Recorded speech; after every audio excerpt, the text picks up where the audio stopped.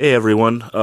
This week, the Oxnard Hardcore family got some bad news that one of our brothers, Nick Ulmer, had passed away actually last year. And he kind of went around the internet, and so we wanted to do a little something for him. I have his friend and old bandmate, Eric Kudla, aka Boner, on the phone right now to say a few words about him. And you can take over and just let me know when you're done.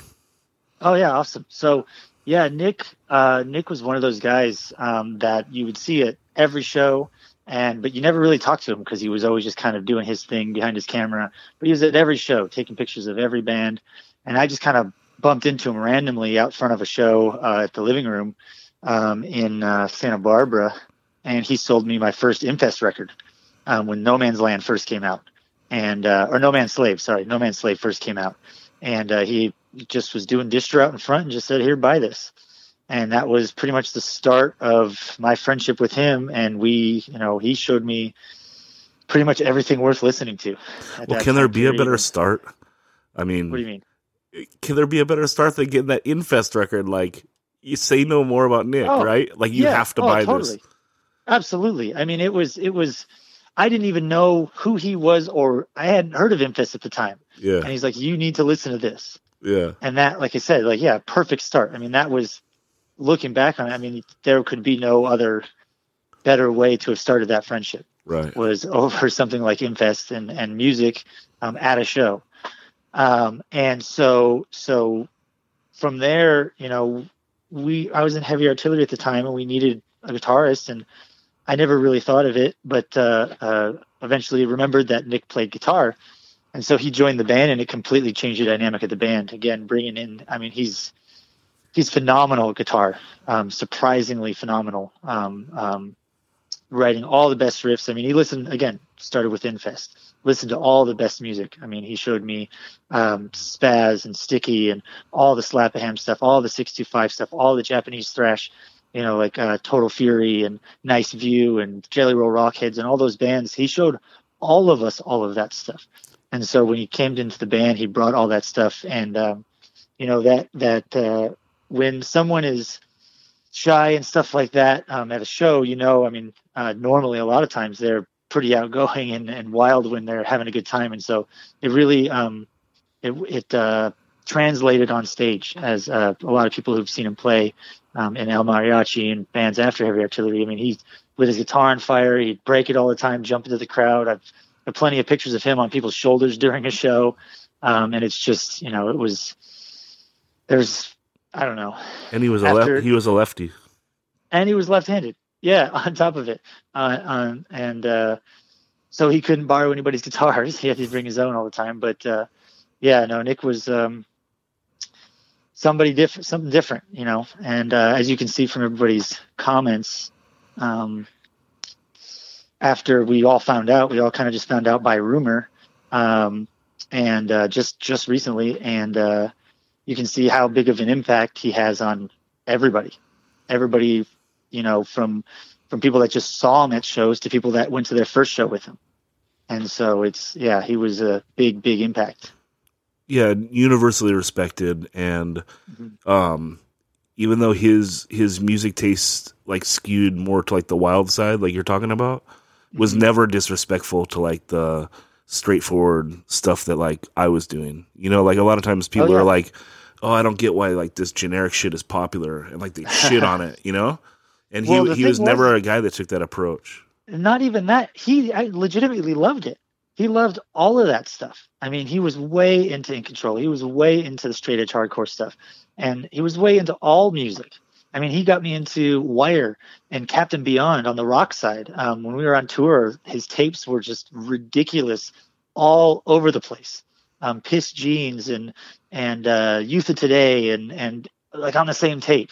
Yeah. And it was just across the board, just wild shit. He's the one that got me into like Jimi Hendrix jamming with B.B. King. And he was just, like I said, it was anything that was good, he already knew about.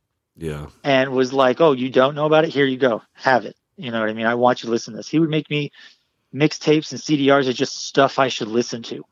And that's how I found out about Piss Jeans and about Knuckle Scraper and about Mind Eraser, is because he's just like, oh, you should listen to this. It's cool.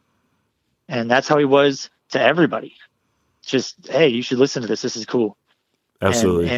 And it was yeah, it was awesome. Like that's how it should be. Shy, but also infectious. Oh, totally. Absolutely. So you want to, anything else to say to wrap it up? Not really.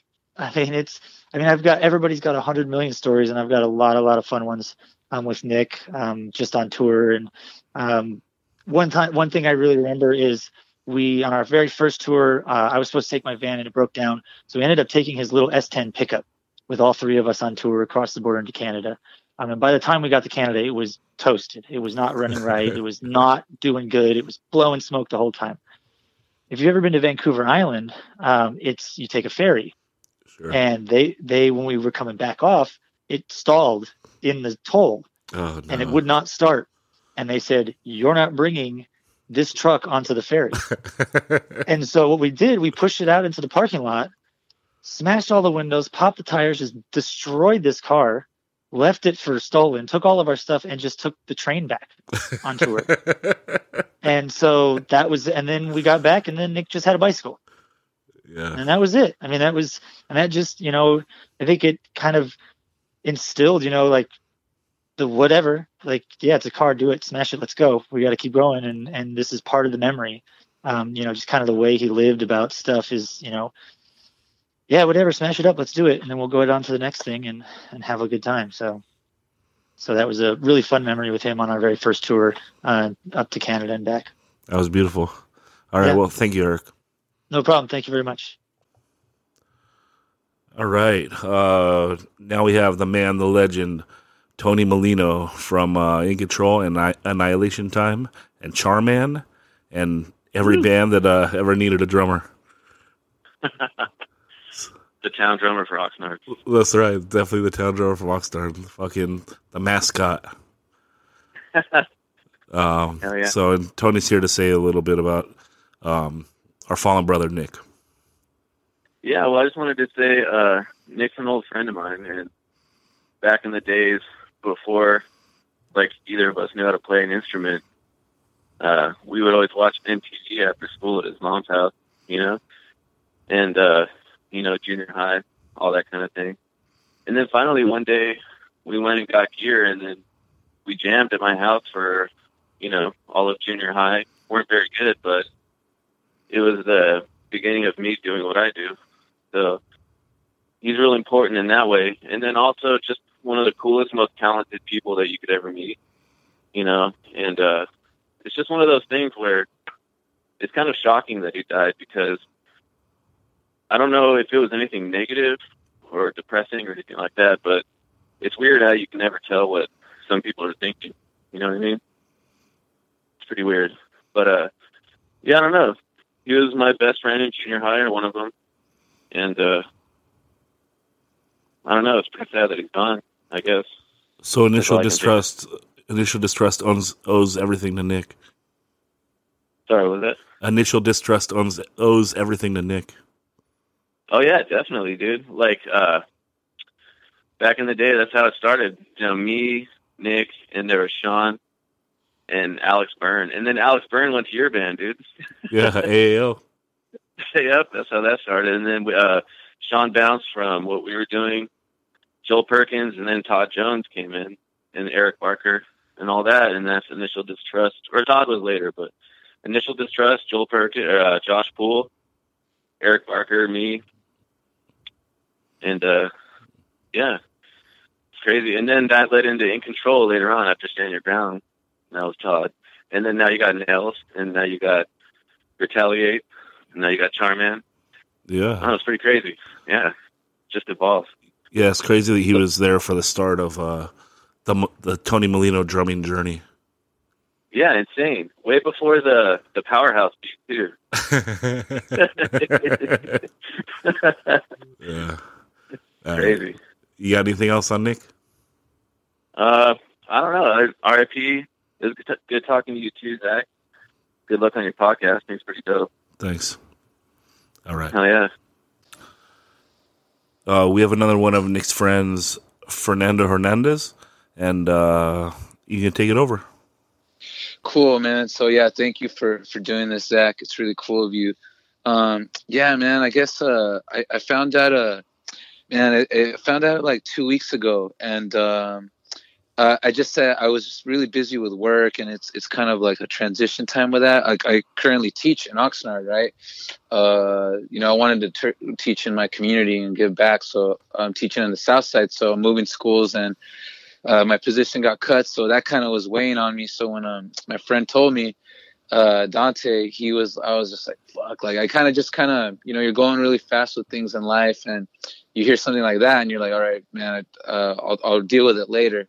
So now that like kind of I have more time, like we got on break, and then when Cola Boy posted it, I was like, oh my god, man, like this really happened. So when I start to think about Nick and like that era, like obviously like you guys were a few years older than us, like and what you guys were doing, like Within Control and Stand Your Ground, really to me, it's like I think we're really lucky that we lived that golden age of hardcore, like that 97 era. And so when I look back at that, I think about that in context. I think about like, man, like, like this great scene here, like the great bands that played, Floor Punch, like 97A, 10 Yard Fight, like what you went on to do, and like Todd Jones, like it's like you revitalize this area, right? So then that going back to like Nick, like, you guys were like, we all went to Oxnard High, and like I would see you guys, and then like me and Milo and Javi and Robert, all of us were like younger than you guys. So I don't know how I met Nick. Nick was like, like a punk kid, like outside the box kid. And like, he was like, I guess like your age, right? I don't know. You guys graduated in 99? I'm 98. So I think he was Tony's year, 99. Okay. Yeah. So we were like by the lockers, and there was other cats, Chris Faxon and Ryan Vizina, and then Nick, right? And then Isaac Castro. And like, I don't even know how we met, man. Like, but Nick was just automatically cool. And like, he like, he never tried to cool guy us. And like Nick, what was cool about Nick and everybody from that crew, like then the 99 era cats were like Nick was already into like all this outside the box stuff, right? Like at that time I was on like Profane Existence, Crust and all that. Right. And like anarcho punk. Yeah. And you guys were like, at the time I wasn't too into like the straight edge 97 revival stuff, like the kind of New York hardcore kind of stuff yet. And then like, so Nick was like kind of met me where I was, and he was like, oh, you should check out like Ripcord, or you should check out like this. And then I was like, oh, okay, cool. And I kind of started getting into that. And like, what I remember is that like Nick, he never like kind of like clowned on anything that I was into, right? He was always like kind of, oh yeah, that's cool. Like, but he would kind of keep on pushing it further. Right. So then I graduated in 2001, and then like, I kind of ended up going to Ventura College. And I mean, at that point, right, you remember like shit was really popping, man. Like No Reply, Life's Hall, like just like a really golden era. Yeah. And, he like Nick, he would end up playing guitar, and then he had his fanzine, right? Like, Carnage Asada, take pictures at shows. And, let's take a moment to think about how sick that fucking name is. Carnage Asada. Dude, I know, man. Like, and he had a, that's brilliant. Dude, amazing. Like, that's what I'm saying. Nick, and here's the thing. Nick was really funny, man. Nick was funny, and like, you would think he was quiet, but he was funny as hell. He was into like, I mean, I can't think of like the comedy shit he was into, but he was into like just like different shit, right? Like I was probably like just like into the mainstream, like Martin Lawrence or some shit like that. Right. And then he would bust out with like some other like shit that was like kind of like just obscure shit that you're like, oh fuck, man, I never would have thought about that. Yeah, I think you summed it up a little bit like saying like Nick was underground to the bone, but yeah, but he never big leagued you. No, oh no. It's like you can come off the, it's like he might have not been into all the stuff we were doing, or like it wasn't his main thing, but he never shit on it. Same thing. Man. It's like, whatever, you're into Martin Lawrence, he's not gonna be like, oh, you're a fucking pussy. He's just like, you gotta check this shit out, Yeah, and then he would see the humor, like, like mainstream shit, right? Like that was going down, like he would get it, and he'd be like, oh yeah, that he would see the like again, dude, that's which is rare, man. Like dudes like him, like I was like, man, he would never like clown on it, right? Like he would see, oh, okay, I see what's funny about that, like cool, like, and he would laugh at it too, right? But then he was like you said, underground to the fucking core, man, like. And so, and then, you know, I think I don't want to sound nostalgic. I hate that, but I feel like that generation was like pre-internet, really, when it really took off, like full blown, like it is now. Definitely pre high speed internet, right? Yeah, pre high speed, right? So I know you and everybody from like you guys, like I know you wrote letters like crazy, man. I know you sent mail order like crazy, and I know that's how you linked up with a lot of people, you know, like. When you were getting into stuff, you know, like flyers and stuff. So for Nick to be into all that, it was like he really loved like hardcore and like music and punk and like underground subculture. So then Carnage Asada, man, like I mean, he had like diverse like fucking bands like featured in there, like so that was what was cool. And then like another memory is like then he would take us to all these cool shows in LA, Santa Barbara, like, and he would be at those shows too, taking pics. Like I had a band called VYO, like that would end up starting like 2002, 2003. Right. And like he recorded our first demo, like Nick recorded it. And then Nick took us to our first show, like, cause we used his, like, he had like a white pickup truck with like a camper. And like, he took his like amps for us and everything. And like, it was with the Devros and Isla Vista, and Annihilation Time was supposed to headline, but then the cops shut it down. So this was Nick, man. Like Nick was like sowing seeds, man. Like Cola Boy. Then he did a Heavy Artillery and with Eric, and then he did a mariachi with Cola Boy. And this is already like in 2009, 2008, 2007. So like Nick was prolific, man. Like he ended up doing those Generator shows too over there at Perkins. Like dude, he made me mixtapes and like comps and stuff for me. Like. I mean, think about that art. That art is kind of lost now, you know, like, yeah, like taking the time for you, like for someone else that's getting into it, and you're like creating something with your hands, taping it from vinyl or whatever. And like he would put on badass bands on there. Like he put on like one, like he had like Void, like he had like Ratus from Finland, like international shit, man. Like then he put Saccharin Trust, like man, it's like he was all over like the place.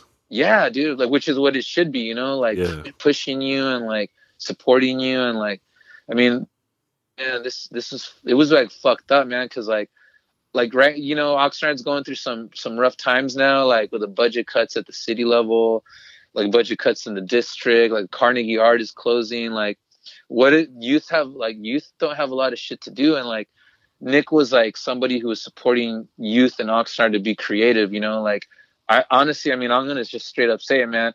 Would there be a Cola Boy right now, Matt? What he's doing, you know, which is dope. Like, would there be a Cola Boy without Nick? You know, like, I think he represents what like every scene, like somebody that creates like this fertile, like kind of like a ground for other people to grow and do like be themselves, you know. And that was Nick, man. Like, which was just dope as fuck. And you did that too, man. You did that too. Like people like you, all the shows you guys set up, like. So it's like, I think it's like, I don't know. It's one of those moments that makes you, it's fucked up, man. It just fucked up. Cause I don't see anybody, I don't know, like the way shit is now, I feel with social media too, is like people who get into art or music or shit like that. Now it's like, it's like this kind of like you said, one-upmanship, like cool guy and big leaguing. Like, it's like image is a lot. I feel, I mean, I don't know. Yeah. There's too much content now. Where you don't have time to like everything, so everything is shitting on everything. Where like before it's like I don't have enough stuff, and like someone comes along and shows you like 4 new things, like I'm gonna latch onto every piece of it. Yeah, man, and then he's Oxnard, man. I mean, like everything he did, like Carnage Asada, Oxnard, like you know, like and I think that's what I remember, man. I remember this dude that just put out so many things, like in that time, you know, of your life. I mean, dude. Again, man, nostalgia. Like I don't want to be like that, but no, we don't. I don't think we have to be nostalgic. Let's embrace the idea of someone being passionate about something and loving it, and having the balls to latch on to things and share it with people. And say these things that I discovered are a piece of me, and I want to share them with you.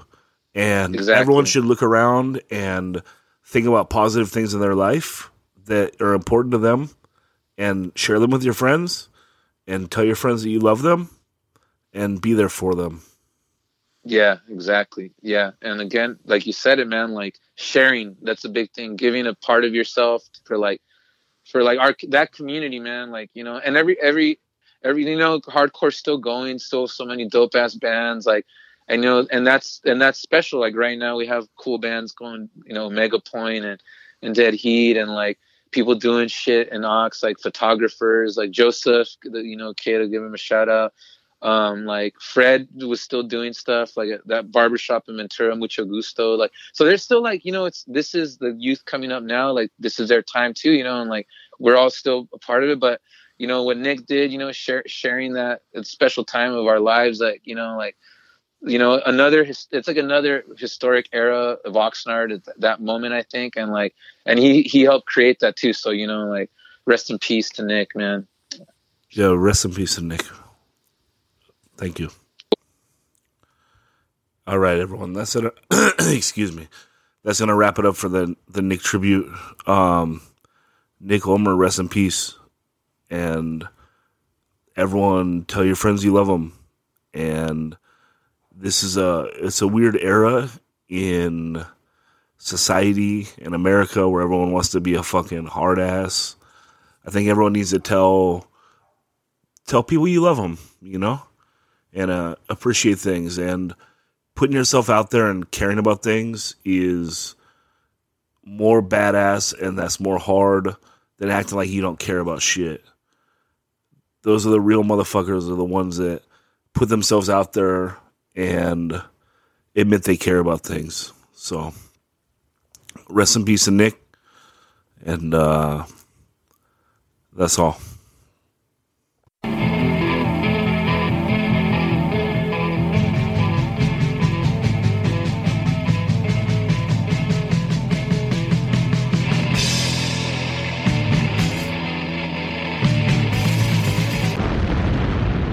"185 Miles South", a hardcore punk rock podcast.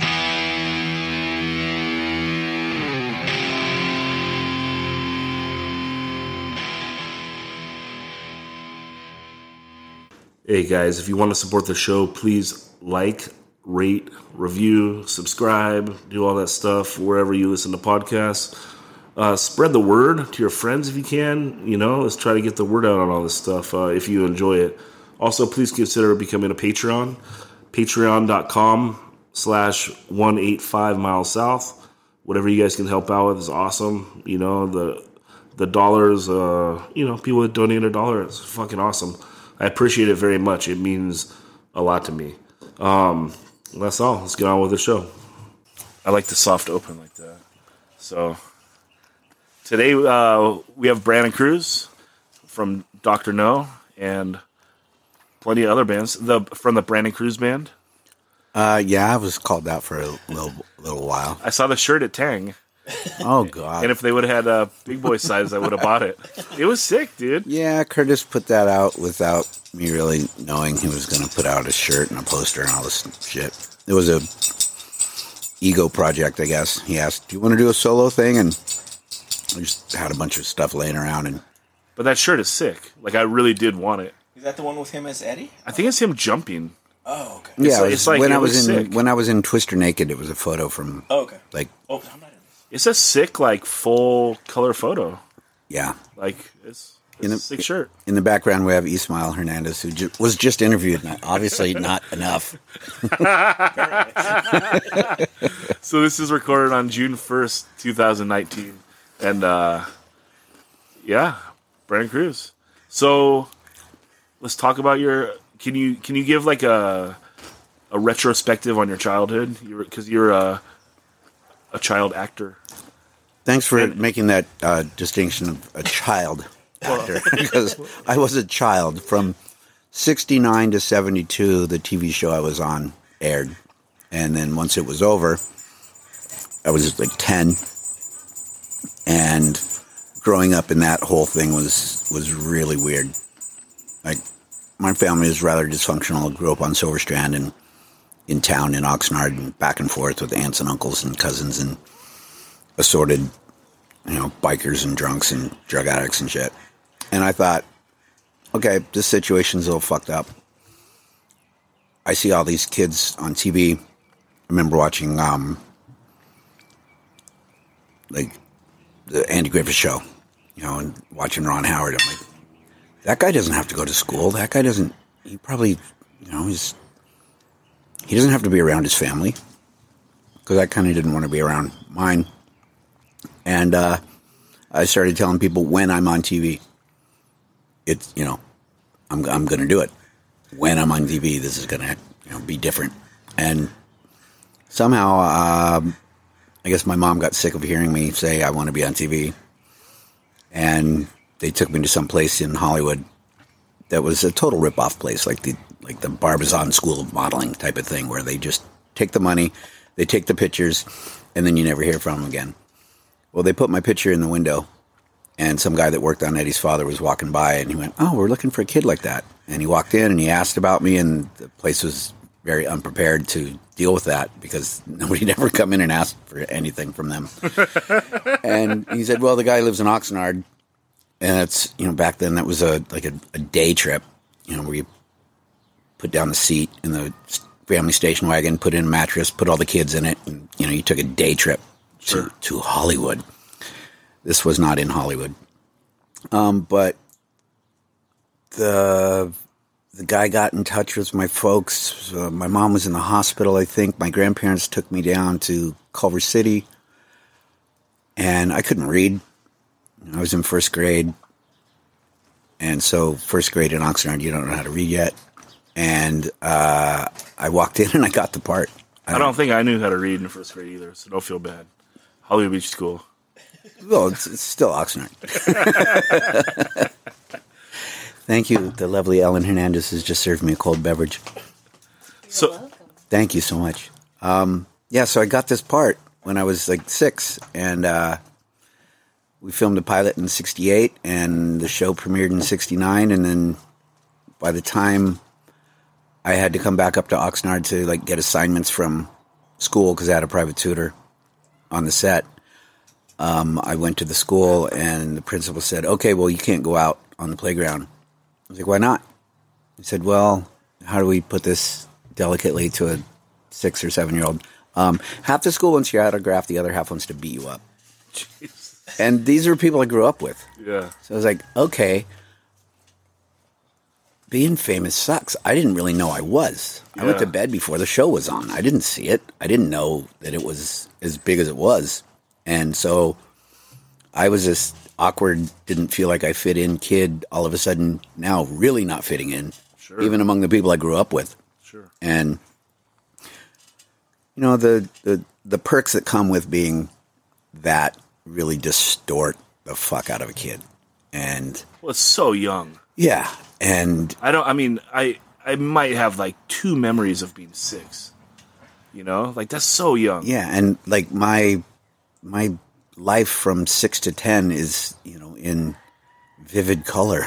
Yeah. Documented with, thousands of photos and a bunch of TV episodes, and then I finished that show 72, and immediately started doing guest spots on Kung Fu and Gunsmoke and Medical Center and shit like that. And I never really got to go to school.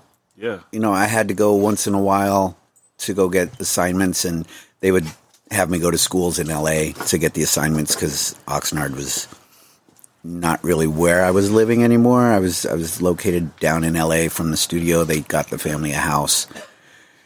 And, we moved all over, really. So I never really had a group of friends.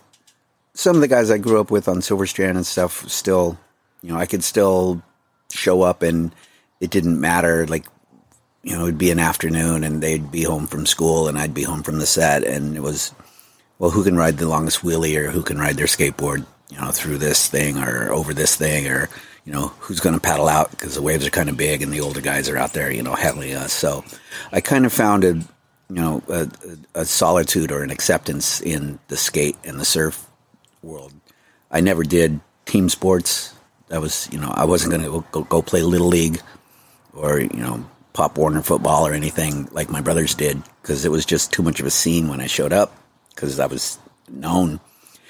And I had a really fucking warped sense of identity. On one hand, I was this terrified, scared, freaked out kid, and on the other hand, I was this famous kid actor. And depending on the day or the hour, I was either an insanely egotistical, self-centered brat, or really reclusively not wanting to be with anybody. But the older people from Silver Strand and in town, like my cousins that were all lived on Paula Street, that were like hardcore Vato gangsters, they didn't give a fuck. Sure. And they all drank and they all got loaded. And I was around adults almost the whole time, from 6 to 10 till 12, 13, and so I started doing what they did. And my parents were not incredibly watchful. Yeah. And you're the oldest of I'm the your oldest brothers and of sisters? four, yeah. And then can you go down the line how much younger they are? Let me see. Zorba is...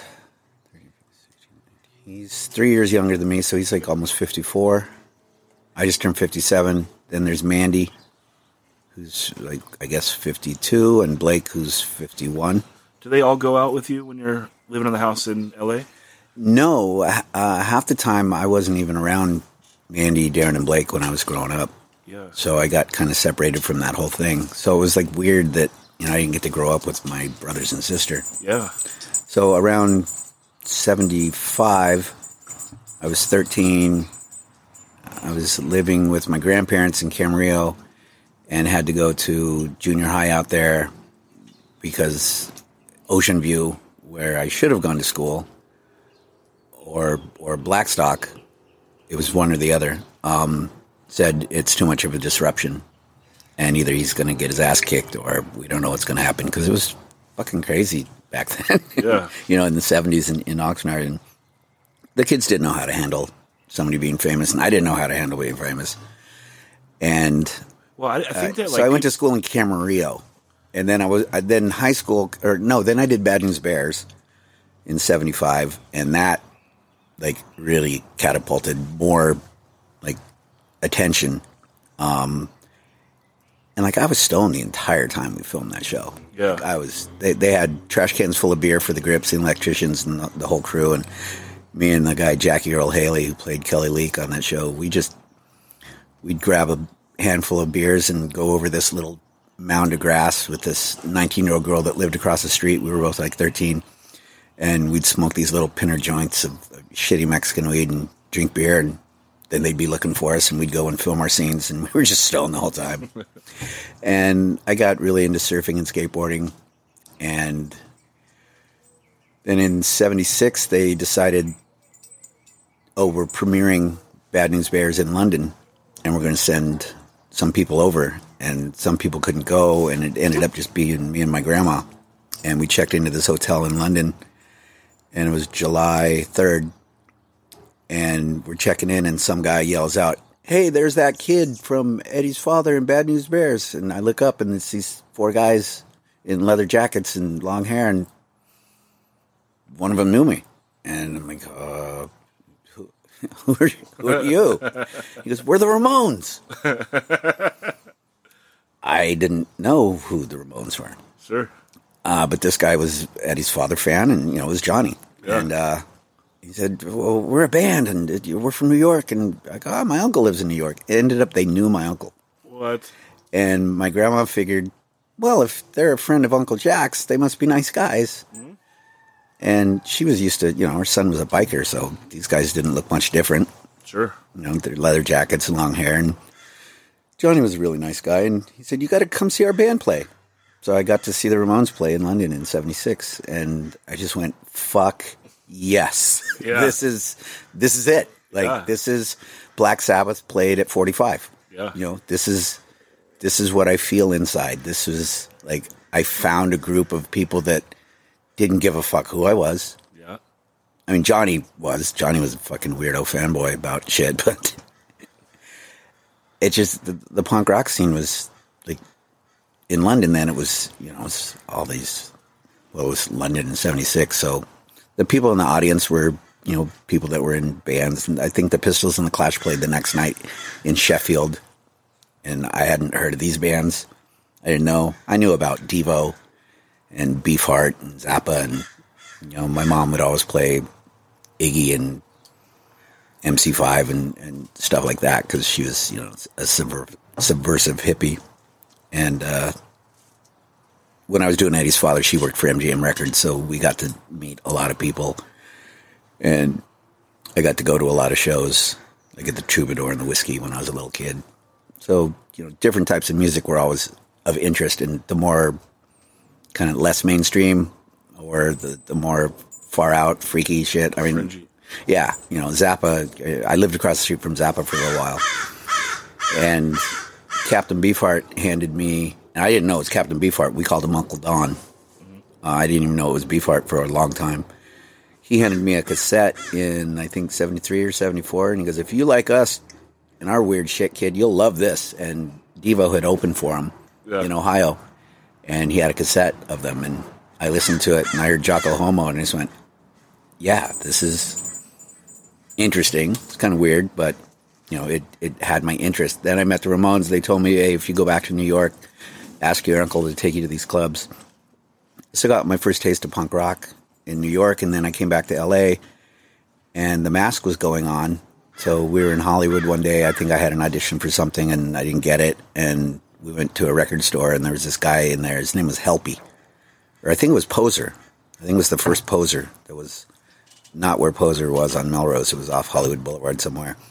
He said, well, there's The Mask, but I don't know if they'll let you in. You're kind of young. And my grandma drove me there. It was like 7 o'clock, and you could hear music, and there were people hanging out. And I was kind of scared. I had long hair, and it was an older group of people. But Brendan Mullen knew who I was somehow. I think Alice Bagg recognized me, first off, and Belinda. Because Belinda, when I went to high school in Camarillo, Belinda was a cheerleader in like Westlake or somewhere. Yeah. So she knew who I was, so I got to get a little tour of it and listen to a band rehearse. And I was like, okay, these guys are pretty fucking out there. And I wasn't quite ready to get into it, so I experienced it. I went back a couple times. I saw a couple of, really amazing bands. I met Black Randy and got to see them play. And he couldn't hear me tell him my name over the noise when I first met him. Kept asking my name. I kept saying Brandon, and he went, Random? So he took me into the club, and he started introducing me to people going, this is Random. And there was a band called The Randoms. Yeah. So You're lucky that didn't stick. people Could have ended up with a weird punk name. Yeah. Random would have been a good name. That's not a terrible name. No, it's not bad. And it would have been very ironic, right? But- if you're coming from being famous, and now your nickname's Random. That wasn't lost on me. And I kind of wish it had stuck. But I didn't, I hadn't met the Hernandez brothers yet. I hadn't met Kyle and the guys from Aggression yet. Well, I knew the guys from Aggression because they lived on Silver Strand. I knew Hickey and those guys. We used to all surf together when everybody had long hair and just smoke dirt weed. What was their age compared to you, Mark Hickey and Kyle? Well, Kyle's the same age, but Hickey and Henry and Big Bob are all, well, Bob's alive. Mark and Henry were probably, 5 or 6 years older. Okay. So if I was 18, these guys were already, legally buying beer, and Yeah. that was nice to have. But they worked at the corner store, Sure. or Beams back then, and we never had any problem getting alcohol. Sure. That was easy. But I'd been living with my grandparents in Camarillo and was just surfing and skating, and I pulled a check out of the mail at my grandparents' house, and it was a pretty good amount, and I took it to the bank and cashed it, and I went to Hawaii. And nobody really knew where I was, and I just lived over there for a while, and I went to Australia, and I went to South Africa and Japan and surfed. And just kind of toured around until the money ran out, and the punk scene was, getting more popular. More people in Oxnard, Becca was into it, and these guys, Art and Joey on Pierpont. And at that point, Ventura and Oxnard really didn't get along. What year do you think But- this is? This was 80. Okay.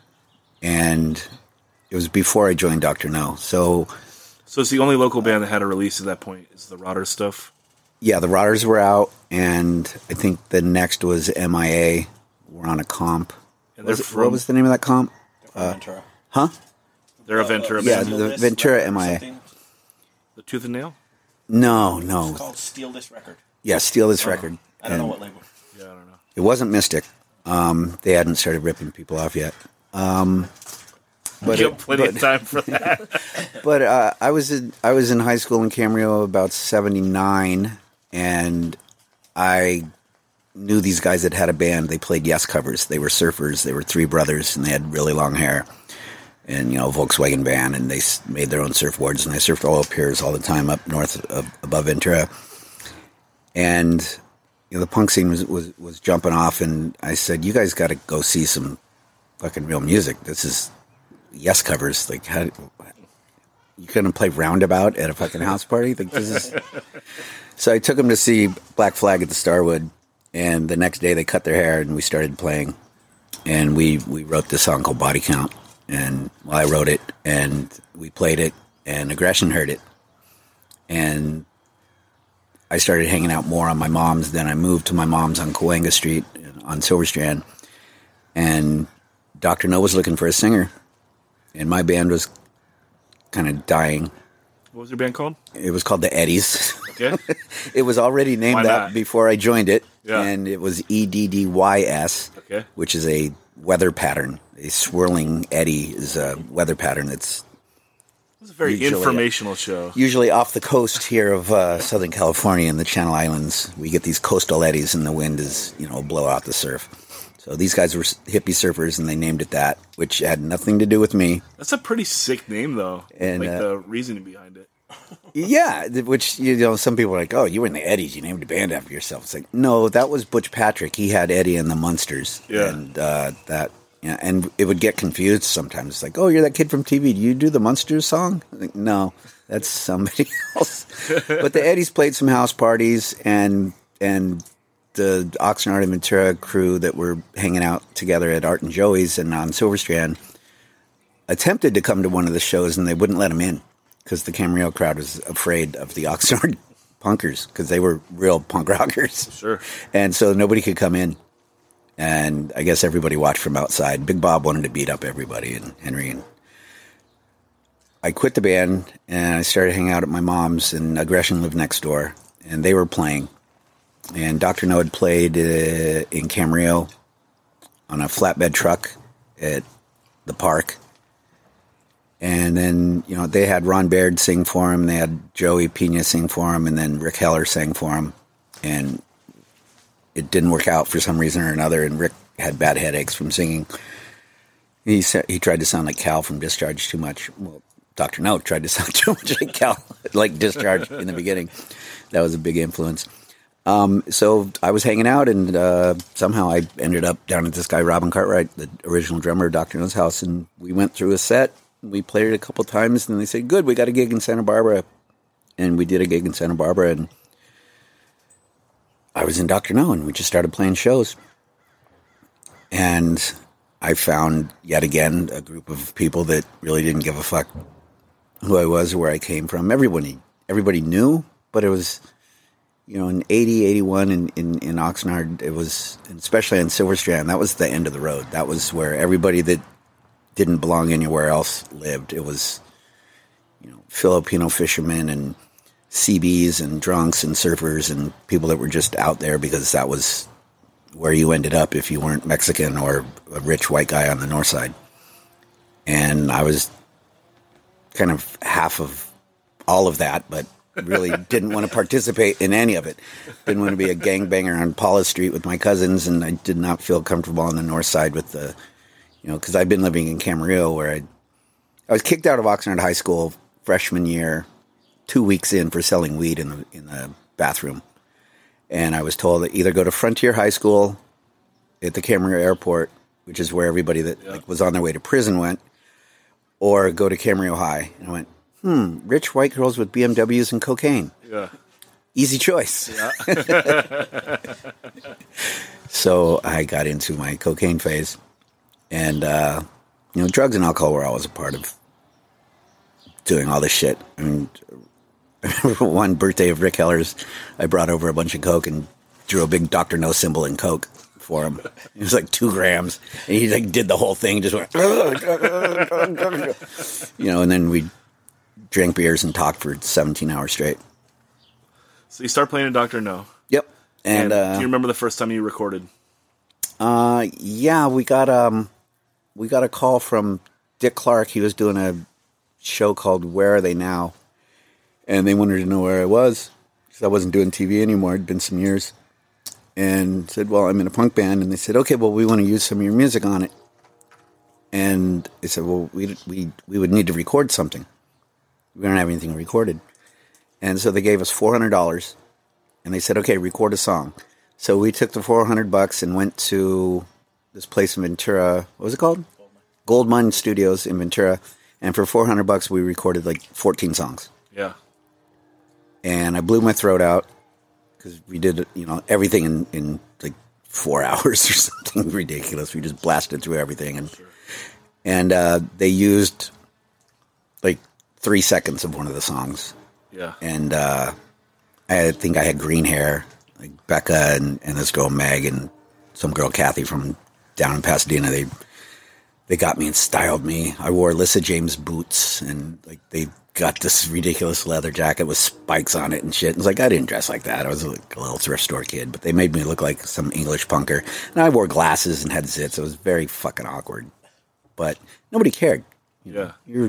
If you were into this scene and into this music, it was, it wasn't a fashion show for us up here. Sure. Even we'd go to gigs in LA and it was, Kyle had a vinyl jacket, not a leather jacket, and he didn't have engineer boots. He had these Beetle boots that were fucking awesome. Yeah.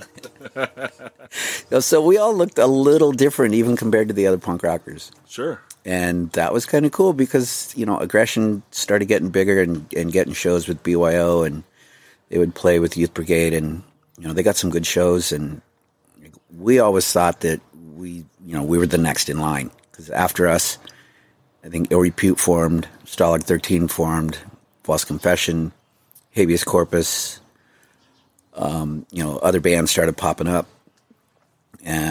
But basically when, the term Nardcore, which came from Ismail, I think as a joke, the way I remember the story is we were either listening to Nazi Punks Fuck Off or DOA's Hardcore 81 album.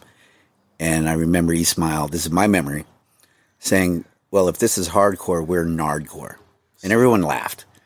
But Tony Cortez went home and drew up something and showed it to people, and it was like, oh, well, then now we have an identity. Now we have a scene.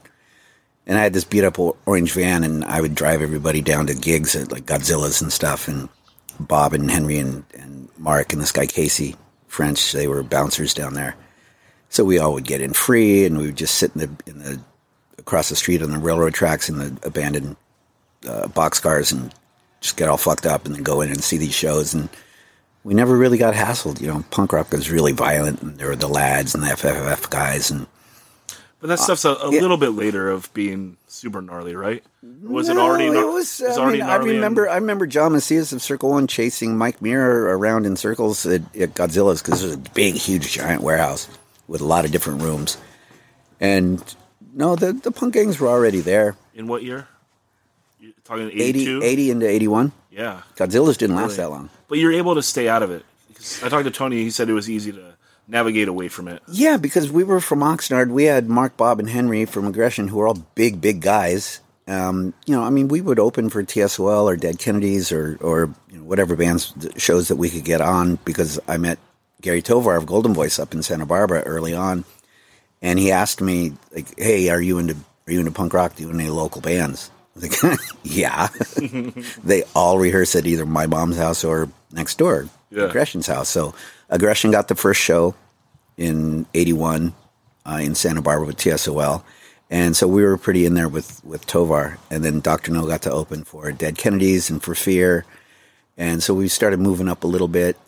And then Circle One gave us a show in L.A. We made like our L.A. debut. And Jaime and Gilbert Hernandez of Love and Rockets comic book, not the band, fame, who's also Ismail's brother, who's the bass player of Dr. No. They drew all the flyers for us. Yeah. And they did a takeoff on a Courtship of Eddie's Father photo about our first LA show, which was kind of weird because, I mean, Jaime thought it was funny. I thought it was kind of, I don't know, self-indulgent, but, you know. You're trying to move past that also. Definitely finding my own identity outside of being a kid actor and, you know, being a now young adult, you know, 18, 19 years old, and wanting to stay as far away from that as possible because, I mean, I knew people in the punk scene that were, like, had famous parents that would kind of get shit. It's like if you were rich or if you were, you know, lived in a nice part of town, you were looked down on. And, you know, it was, for a bunch of open-minded kids, it was pretty judgmental and pretty closed-minded as well. Sure. You know, but a lot of the Beverly Hills punks, you know, they had some great bands. You know, Sin 34 were all from Beverly Hills or Santa Monica or wherever. At least a couple of them had parents that were really well up. But Victoria Sellers, Peter Sellers, and Britt Eklund's daughter was a big scenester girl, and she would show up at gigs and girls would just fucking punch her. Jesus. The girls were gnarly. I bet. Meg and Becca were a fucking force. They were fucking scary. If Becca introduced me to Meg, I ended up marrying Meg, who then went on to marry Ismail's brother, Jaime. So we keep it close. I mean, we're family here in Nardcore. So it was just kind of weird beginnings, and, you know, I was doing a lot of drugs and drinking a lot, so these memories are a bit hazy. I think you're doing a great job of tying it all together. So you do this recording, but it doesn't come out right away. No, the ABC used a little blurb of the song, and then I don't know how we got involved with Mystic. They were putting out anybody, so we were anybody. We were nobody. And we went down to, we were asked to be on the first, was it We Got Power? Yeah. We were asked to be on We Got Power, which you had to have an under 40-second song. Okay. We had a song called, bands. 40 bands, 40 songs, under 40 seconds. We had a song called Savior that was like 39 seconds as recorded. So we had a master of it, and we took it down. That's how we got involved with Mystic, because they were putting it out. But We Got Power was a zine that was put out by Jordan Schwartz and Dave Markey of Sin 34. Yeah, I mean, they know what they're doing, because that compilation is sick, but that one it's like above and beyond the other Mystic comps. You can tell that someone curated it. It was, and I mean, like Dayglow Abortions, who nobody had ever really heard of yet, they were produced amazingly well. There were some songs on there that were, you know, a lot of us had this, you know, where we recorded at Goldmine, we kind of self-produced it. It wasn't really well done. It sounded better than a lot of them, but compared to like Dayglow's, it was mud. Dayglow's, it was fucking polished, and they were good. Savior gets used a fair amount.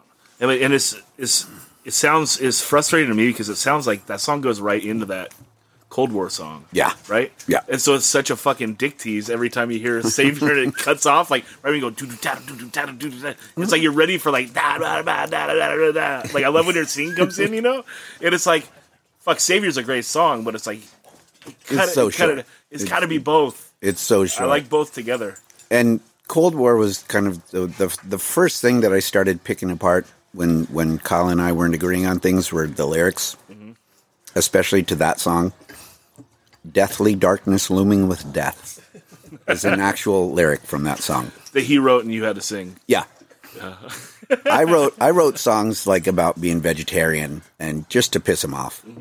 Really, he would say, "Hey, we have a new song. It goes like this, and here are the words." I'm not singing that.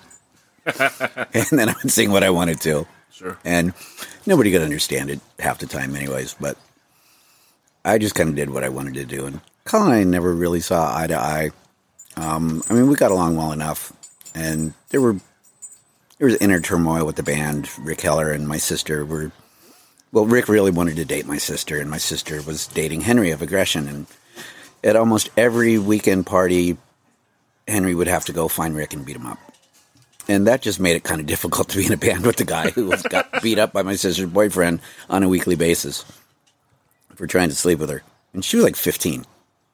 And Rick was not. Well, Henry was like 27 or something. And they were living together. So, the hippie upbringing. And, one less mouth to feed, I guess. There were some lean times over there on Cahuenga, on Silver Strand. And everybody else's, parents were, I don't know, they were broken homes. And, everybody just kind of banded together because we're all we had. We weren't jocks. We weren't hippies. A lot of us skated. Some of us surfed. But that wasn't the main identity. It was the music really bonded everybody. But Art and Joey's house on Pierpont in Ventura was where some of the Ventura guys would come by and see these Oxnard guys in there, and there would be a little vibe in the air, like, because there was a surf war about, Oxnard and Ventura did not get along. But Art and Joey's was like the DMZ. You just did not fuck with anybody there. And it gave us the ability to kind of venture outside of, like on Silver Strand, there's a traffic light that leads to like the rest of the world. Sure. Because there's only one road in and one road out. And going past the traffic light was kind of, that was venturing out into the unknown. And we were able to go, it's like 5 miles to Pierpont, but it might as well have been, forever, because you got up into Pierpont and you didn't know if you were going to run into Epi or Poodle or some of the crazier older guys up there that just wanted to beat up anybody that wasn't from Ventura because you were going to surf the dredge. But we lived on Silver Strand. It's like, well, you weren't going to come and surf the jetty or the bowl. But punk rock kind of neutralized that. And there really wasn't a Ventura band. There was MIA. But weren't half those guys from Oxnard anyways? No, they were all from Ventura? Oh, yeah, they were. They called themselves the Spiderheads. They, like, grew their hair out and spiked it up, and they were like, they did harder drugs than we did. It's a cool clique name, though, the Spiderheads. Yeah. You kind of appreciate it now. Oh, they were fucking awesome. They were on a comp before anybody else. Yeah. They were on that. They had a song, Last Day at the Races. You listen to it now, and it holds up. It's a fucking great song. That's cool. And those guys, who was it? Bruton, Joe Eddie. Who else was in that band? Bob Porter. Becca's. Bob Porter's the doctor now. So is Becca. We got doctors in hardcore. It's fucking weird. So you started to have a falling out with Kyle. Yeah, it was turning it a little. I mean, there was the common kind of unspoken thing about the different bands of like the first four from Oxnard, like Aggression. They were the bigger, older guys who were more established, and they were just big, so they kind of commanded. Like, they got the first of everything or did everything first, and everybody else followed. And they were like the bluesy kind of based rock and roll.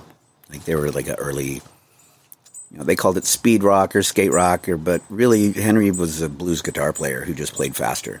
Sure. Dr. No was metal tinged, I think was something that was used to describe us at one point. And, we had the Black Sabbath influence and Motorhead and Discharge. So we were a bit more of that type of feeling. Ill Repute were probably like the Beach Boys, sped up, because they were the clean-cut American kids. And Stalag 13 was the straight edge, kind of Minor Threatish band. So everybody pretty much stood alone. It was pretty individual. There was no Nardcore sound because everybody recorded differently and had different influences. And everybody kind of found the other people that they had a common interest in. Like, I liked Minor Threat, but I didn't want to do songs like them. I preferred the Black Sabbath Discharge, kind of Black Flag stuff that influenced early Dr. No. And then probably 82, we'd played in LA with Circle One. We'd done some shows out of town with Fear and Aggression, and we'd done that TV show, and it boosted us a little bit further up the ladder. But Ill Repute always killed it. So it was kind of Aggression were the top dogs, and us and Ill Repute were kind of fighting it out for second, and Stalag slowly crawled right right up against us too. And my little brother was in that band, so it was kind of a brotherly competition too, which actually happened in our European tour because I'm older. My band was first. We should headline, and you guys played more covers. And yeah, I ended up storming away from the whole tour van. But that's much later. For like 8 hours. This was like 2 years ago in Europe. Yeah. 2017. Yeah. So, yeah, that animosity kind of always was there. And then I have another brother, Zorba, who never really played any punk rock. He was into ska and reggae. And shout out Ska Daddies. They've been going forever. And they're always They have been. But what's this got to do with ska? It's a tie-in with your brother and your family. Shout out Zorba. Fuck it. I love my brother. I tolerated the band. Wasn't my thing. Ska for me was Specials and Madness and ska bands. Not Save Ferris and No Doubt and okay, I'll piss somebody off. That's okay.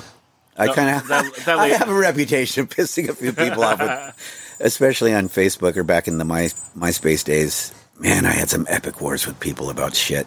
Well, let's get to you exiting Dr. No. Well, it was 83. I'd probably been in the band like a year and a half.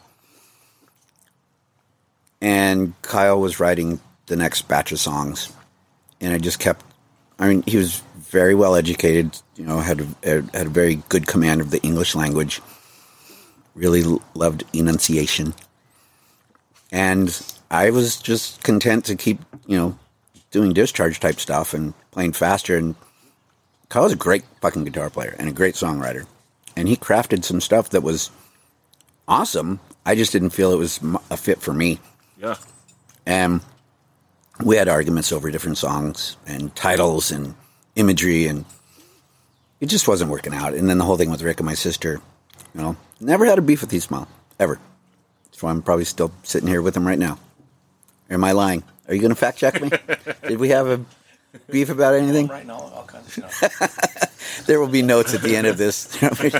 Disclaimers and asterisks.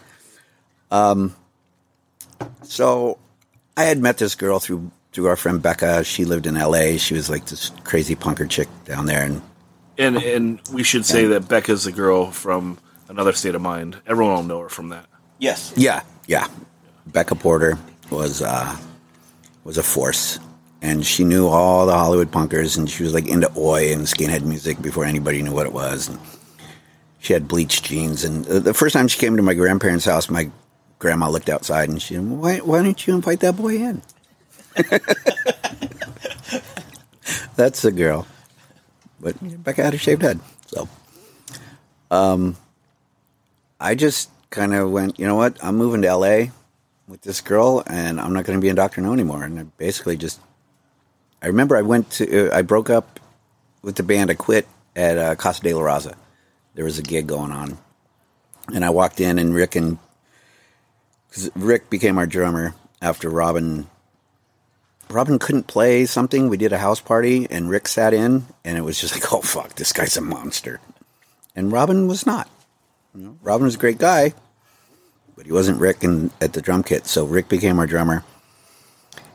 And I walked in, and those two guys were talking about something, and it got brought up again how I was disagreeing with everything. And there was not an argument. It was just, you know what, if we can't agree on a direction, then I'm just going to stop. Sure. Thinking I'm just going to move to LA and I'm going to start a band, and that'll be that.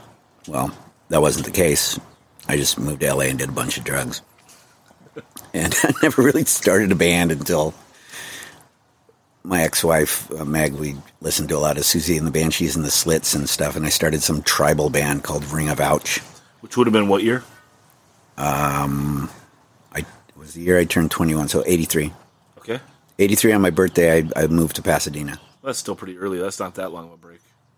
No, but then a Ring of Ouch didn't come about till like 84. And then just before Meg and I were married for maybe a year. I don't know. It was this punk rock, drug fueled what's miscommunication. What's the SVDB band? Because you have that Friendly Local Police song that's a fucking ripper. Yeah, St. Vitus Dance Band, they were friends from Pasadena that my ex-wife knew, and they were on Mystic, and Mystic was looking around for bands to be on the Copulation EP. And they asked SVB to do it, and one of the brothers, the Makakis brothers, who sang for SVDB, didn't want to sing, and I think I was living next door to one of them. And they asked me if I'd do it. And there was a guy, Darren Price, who played drums on that. He was in Tourist. And we went into the studio one day and we recorded it. And everybody was doing an anti-cop song. And I thought it would be funny if I did a song about how your friendly local police were so helpful and so nice. And it was totally tongue-in-cheek. But I know, that song is so catchy and the good. song was fuck amazing. Yeah. The music was so good, and You still feel like that too, right? When you listen to it, you're like, that song is fucking the shit. I'm pretty damn proud of that song. Yeah. I mean, I think the best thing that was ever recorded with me and Dr. No was a version of What to Do. Okay. One of my favorite songs. I still love doing it today. But I can listen to it now and honestly say that it stands up as one of the hardest, fastest, most just searing fucking punk rock songs I've ever heard recorded. Whether I'm singing on it or not, it's our version of what Discharge would have done had they written the song, and I fucking love Discharge. Yeah, and it's Kyle's playing on it, Ismail's playing on it, Rick's drumming. I mean, it came together. That was like our peak of power of being a really strong fucking band. And you know, it might sound a little egotistical, but when we're on, even today, we smoke some motherfuckers, man. I love this band. I love playing music with these guys, and now it's me, Fred, and Larry and Ismail, and we still love these songs. We still love doing it, and we recorded a song with a couple of other guys. We recorded a whole album like 10, 11 years ago, and some of the songs off of that are just. I've gotten to play with some amazing musicians. There's some good stuff on those 2000 records. Yeah, you do a lot. Yeah, we can jump into some of it if you want. We've recorded some stuff, and I love doing that shit because the guys I get to play with are my good friends. I've known Ismail since 1980. Yeah, it's 2019. So you moved to LA and you don't do bands until when? Or let's talk about that band. Well, I did. Band you did. I did this little kind of tribal, funky, weird band called Ring of Ouch that I kept telling Sean Stern that I had this band, and he kept laughing. He's like, "I'm never going to book you guys. I don't book shit like that." Did you record or anything? Nah, it was just a rehearsal band. So what's the band you do after that? And then I joined SVDB for a recording. Because you record on that song, but they do a couple more songs that you don't sing on. Right. I just was asked to sing one song. Yeah. Because your song wins. One of the brothers didn't want to sing, and they just asked me to do it, and I did it, and it was a brief, probably 2 hours, and I was done. Yeah. And it was fun, and I'm glad that it got recorded and it got out there because it got some, got attention. It was a fucking great song, but I'm not a guitar player, bass player, drummer. I'm not a musician. I will sing songs. A lot of stuff that I've done has been written by other people. I've written a lot of my own stuff. Ismail's written a lot of the lyrics that I've sang. It's just the love of doing it. I don't care who wrote it, what. If you like doing it, you like doing it. And I don't think just because you didn't write it doesn't remove the passion. I wrote all the In Control lyrics, and Ryan sang them all. So, and Ryan was not dispassionate. Right. Oh, fuck no, Ryan. And so... I thought I was crazy. The first In Control show I saw, holy shit. Yeah, I got to step it up because this fucking kid is making me look like an old man. And he still does. And then he goes out and he rides fucking 20-foot Oxnard on a single fin longboard with no leash. I mean, the guy's a fucking monster. He hasn't been scared of big waves since I was a kid, I mean, I think anything scares Ryan. No, he's in 7th grade, and I see him in super stormy conditions, like only dude out. Mm-hmm. It's pretty psycho. Well, it's like when we used to play shows at Ojai, and the crowd had all pressed forward, and you guys hadn't even played a note yet, and he's diving into the stage. and people would move and he'd hit the floor and he'd eat shit so fucking hard, like skating in an empty pool with no pads and just jumping in the deep end. Yeah. That was Ryan. Yeah, I know. Ryan just did it. I remember one time we played Vancouver and played this bar and there was no one there and the stage was like comically high. Cobalt. Like I don't remember. It's so high. And I was like, dude, this show's gonna suck tonight, but you have to do a David Lee Roth off that thing. because it's so high and it's so perfect. And he did. Oh, yeah. And it was sick. And it was like, well, now we got a great memory from the show. Ryan did a David Lee Roth off the fucking 8-foot stage. Yeah, and he rarely hurt himself. No. He would bleed, but he didn't break anything. Well, we did a run for a while when he cut himself, like on purpose. And that was for that. He'd pretend he hit, like, he'd headbutt the cymbal. And then he'd cut himself like a pro wrestler right on the hairline. Wild man. For some reason, I smacked myself in the forehead with the microphone and bleed a lot. Yeah. But it's just kind of in the heat of the moment. It's not like I plan on, doing a GG and getting bloody every show. But yeah, but you're first generation. We're I just trying to usually recreate it. I usually end up bloody every show. We're just the imposters that came later. We're trying to recreate it. Dude. I mean, if it wasn't for like the '90s version of Ill Repute and Burning Dog, and then you guys and Missing 23rd, the hardcore scene would have died off. I mean, you guys kept it going. And then when we came back in '98, me and Ismail and a couple of guys, it was, thankfully there was still something there. Sure. Because you guys fucking were flying that flag hard. It's like when I first heard, I'm like, somebody named a band after Blake's album? That's interesting. And then I saw you guys playing, and I just went, oh, fuck, we got to play with these guys. They're going to, make us step it up. Like, you guys really kind of lit the fire under my ass to bring back a fucking set that was as hard as we could fucking play. Sure. I wanted to... We have a motorcycle nearby. We are competing with the Larry episode. Yeah. These are the Ventura Avenue background or backyard series. Yeah, it's nice that we're on the avenue now. Yeah, it's like it reminds me of the old Oxnard days. This is where everybody's going that just doesn't and can't and shouldn't live anywhere else. Yeah. So what band do you do after SVDB? Let me see. Did you take a nice break? I took a break because I was really fucked up. Are you working? You're just chilling? I was working. I got into being an art assistant on music videos. That's when you start your real career, though. Yeah, I guess I started doing adult things in my 30s or 20s, somewhere around there. Okay. Because it just never... I was an artist. I was an actor. It's like when I never wanted to be remembered as an actor or called an actor. But if my wife would say, well, "Are you going to get a job?" It's like, what if the phone rings and I have an audition? Yeah. So I milked that for a long time.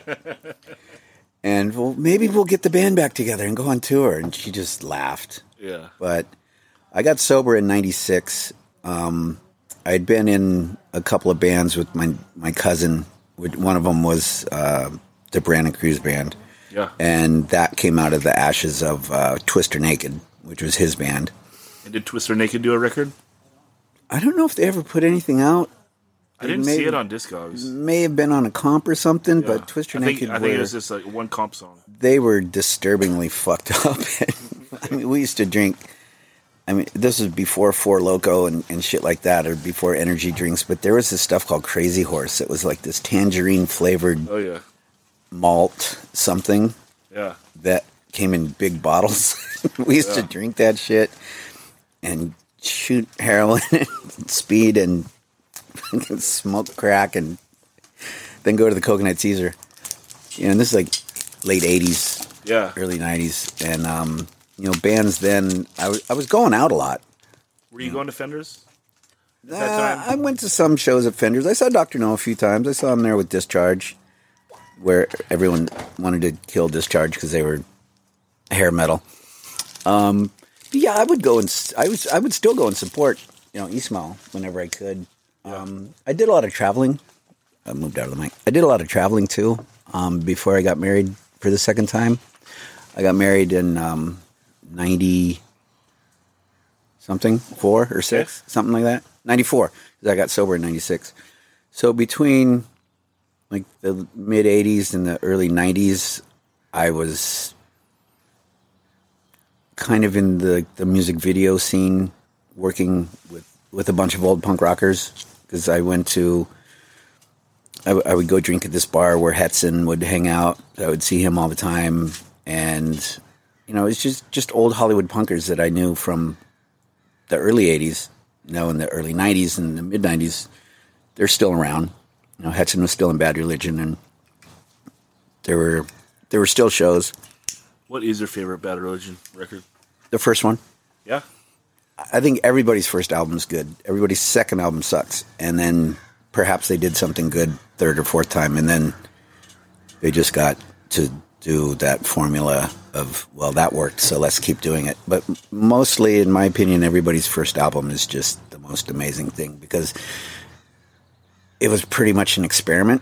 Sure. And they came up with stuff that, you know, I think even the stuff that we did later with Dr. No, we had more time to think about it. More thought was put into it, and it's like we didn't want to make mistakes, or we didn't want to touch on certain subjects, or we thought too much instead of just doing it. And in between like 79 and 81, the bands that came out and put out their first records, it's like you listen to the first China White, listen to the first Bad Religion, the first, and even further back, like Nervous Breakdown EP. Like, sure. I don't care if it's EP, LP, whatever, just the first recordings of just about every band stand out to me as these were experiments that went right, for the most part. Because it could have been that whoever is the catalyst behind the band, they had those ideas that they've been working over in their head for years and years. It's why there's so often a sophomore slump, right? It's like your first record could be like, you've been hashing out in your head for your whole lifetime, you know? Now second record, you got 2 years to turn it around. It's like good fucking luck. Yeah. You know, and now you have different pressures, you're busier, you got more opinions, you got more egos and so forth, and the second record is much harder. I'm glad we existed before the internet. That's for sure. Thank God. I'm glad we existed in control, at least before high-speed internet.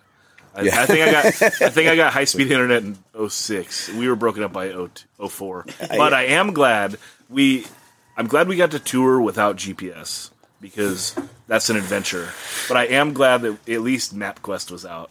So we would plan like the month before tour and go club here to club here and have like our MapQuest directions at least. Yeah, you know? That was nice, because some of our shows, even just like to go play out of town, it's like, where are we going? Mm-hmm. And you had a phone number and an address, and we always found it. Well, the early MapQuest shit was fucked too. Like, we went to play this show up in Tehachapi, and the MapQuest, like, someone didn't look at it closely enough and just realized it dropped us off in city center. Like, MapQuest can get you to Tehachapi, but we're not mapping out Tehachapi. Yeah. So it's like, oh, here we are at the Walmart, you know, and like, we got a phone number, you know. Yeah, and then they would, you know, kind of flag you in. Yeah. You know, like, land here. Yeah. Come this way. Why not? No turn. No, there's the McDonald's, and then there's the 7-Eleven, and you would find it. I know. Well, people trip out now, like, when I give directions to my house, and it's so detailed, and they're like, I've never had someone give me this detailed instructions to get to someone's house. You know, it's like, well, I come from a life of getting bad directions where it's like, turn right at the big tree, you know, and it's like, well, I don't know what you consider a big tree. Like, is that a big tree or is that a medium-sized tree? Like, should I keep going or do I turn there? I mean, I lived in Hawaii for a long time, and I remember telling people, you go down the road, and then at the red truck, take a left, and hopefully that guy was still home. Right. But that's how I knew how to get to these, because you couldn't pronounce half the fucking names. Yeah. You know, it's like, I live in the house by the the red dirt and the green bush. Like, that's every fucking house in Hawaii. How is your pidgin? It's okay if I'm around Howleys. Okay. I really would not speak it around Hawaiians, because that's a sure way to get slapped. Yeah. And I learned that the first time I spent some time in Hawaii. I got really drunk at a surf event, and I walked up to somebody and I went, "Hey, brah, where the bathroom?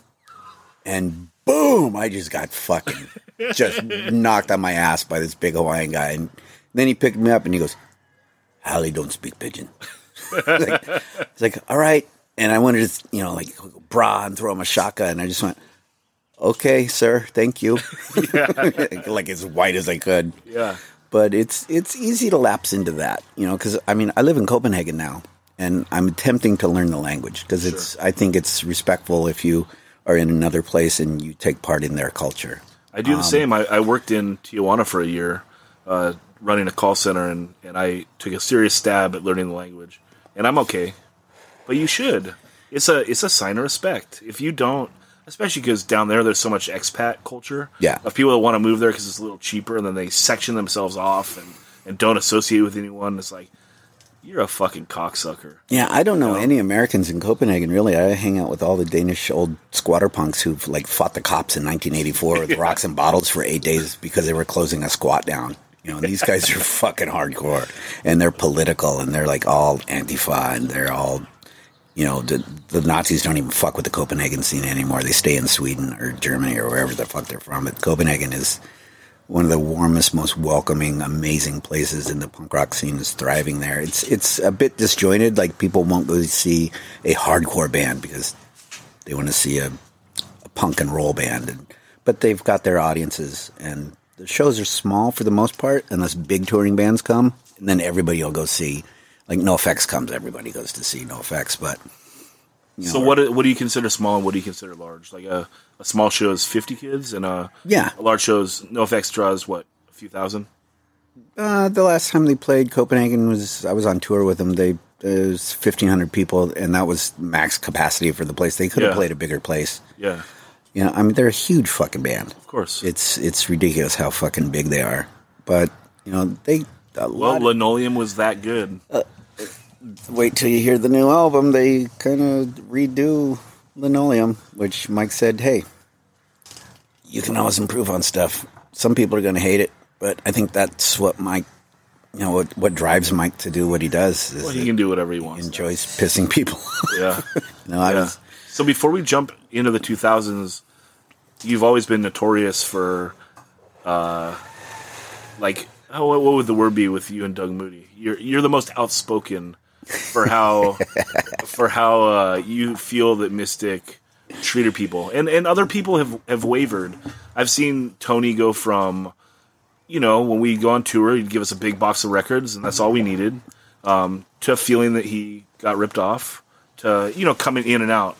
But you've always been very consistent with thinking he took advantage of people. Well, what Mystic did with my brother's band when he signed a contract with them, my brother was like 14 years old and, being fed beers and doing coke in there, and he signed a contract. And it's like, that's illegal.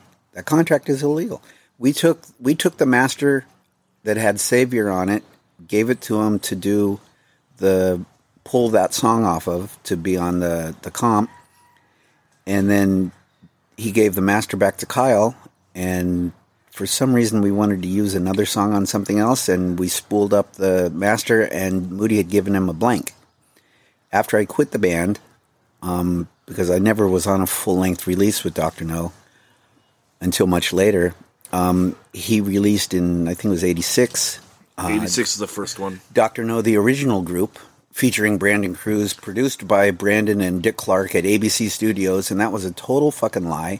And he took that entire master and put it out, years after I quit the band. So the best of Dr. No in 86, and then Dr. No original group 87. Yeah, so it confused people, because people were like, oh, Dr. No's, Kyle was the singer, and then this other guy came in, and he was the second singer. It's like, no, actually, I was the fourth singer, and then there was a guy named Mark, and then Kyle, and then me, and then Kyle, and now me, and probably Kyle again, and it just keeps going. So I'm like the fourth, the sixth, and the ninth singer of Dr. No, or something. But we're called No now because there was some court thing, something filed, and we aren't allowed to be called Dr. No. So that thing just happened with the Cro-Mags too. Did you read about that? Yeah, I saw the video of Harley just staring into the camera like, ha, ha, ha. It's like, where was Paris Mayhew in all this? Because Paris wrote all of that shit. So Paris is very outspoken about Harley, and that's him and John Joseph's thing, and I got no beef with any of those guys. Well, I like both versions, so I like the idea of knowing what you're going to see. I like both versions of Dr. No. I mean, I like both versions of Dr. No Kyle's as well. a fucking badass guitar player. I don't exactly agree with some of the stuff, the way it's done, or I don't know. It's a complicated issue, and I've been quoted and spoken this very publicly that I would reunite with Kyle and do a Dr. No set anytime, absolutely anytime. I don't hold that personal. Whatever it is he has against me, that's his business. I'm not going to try and figure it out. I'm just going to always keep it open that if we all ever want to get on stage together, I'm not going to say no. Yeah, and also you get older and things soften, and people should try to live a positive, happy life, right? Like, who wants to have animosity? Like some people. I it's hope still going on. I've turned the corner on being angry over little things. Like, it just, I don't know. I think about the way I used to act on just getting annoyed and upset and yelling at people and this and that, and I'm not like that anymore. Yeah, I've seen bands come and go and get back together and break up and go back, and one guy who was the drummer on the third album is now touring under that name, and it's, you know what, if the music is being played, like, I went through a lot of shit for joining Dead Kennedys. Yeah. And punk rock wasn't supposed to be rock stars, but who was it? Rudimentary Peni? Did they talk shit about Joe Strummer? Yeah, they did. And Joe was, certain people were exalted and put on these pedestals, and Jello was kind of one of them. And he was iconic, and he was the voice of a very, very influential band. But I never bought into that whole rock star being part of punk rock. And when they asked me to do it, I thought, fuck yes, it'd be fun. And if those guys want to play those songs, why not? Yeah, it's the original lineup, just minus him, and I never wanted to be Jello. And they never lied and said it was Jello. No, the promoters did, but the band didn't. So there were some people that went and thought they were going to see Jello? Yeah, because the promoters would put pictures of Jello. Oh, Jesus. And that pissed him off. But I found out later that he was still getting paid a performance royalty, and he was getting a cut of the merch. I saw the cash checks. Jesus. So he was talking shit on the internet so badly, he printed my home address after a death threat from some kid in Ohio, and the feds came to my house to ask if I wanted to press charges. So thanks, Biafra. Now I have a federal file with the fucking FBI. And after I quit the band in 2003, he called me up. He goes, "What happened? What happened? Was it Ray? Was it, he wanted to know the whole details." And of course it was Ray. But I wanted to tour more, and I wanted to do original music, and they wanted to play the same 17 songs that they still play now 17 years later. So that's up to them, Yeah, but you do write original music in the 2000s, and actually Dr. No is kind of more prolific with writing songs then, or it's just as much as the 80s, right? 3 LPs in the 2000s and 3 LPs in the 80s. Yeah, so you wrote a lot of stuff. Eastmal wrote a lot of the material. I would kind of, I'm not a guitar player. I can do like 3 bar chords and kind of say it should sound like this. So I've written some stuff, but you can sing a riff. I can sing it, and I can write some lyrics, and I can say I want it to sound like this. But really, the whole band is a part of the songwriting process. So we made it a point the last album that we did to say all songs written by Dr. No, because everybody was a part of it. Everybody played it.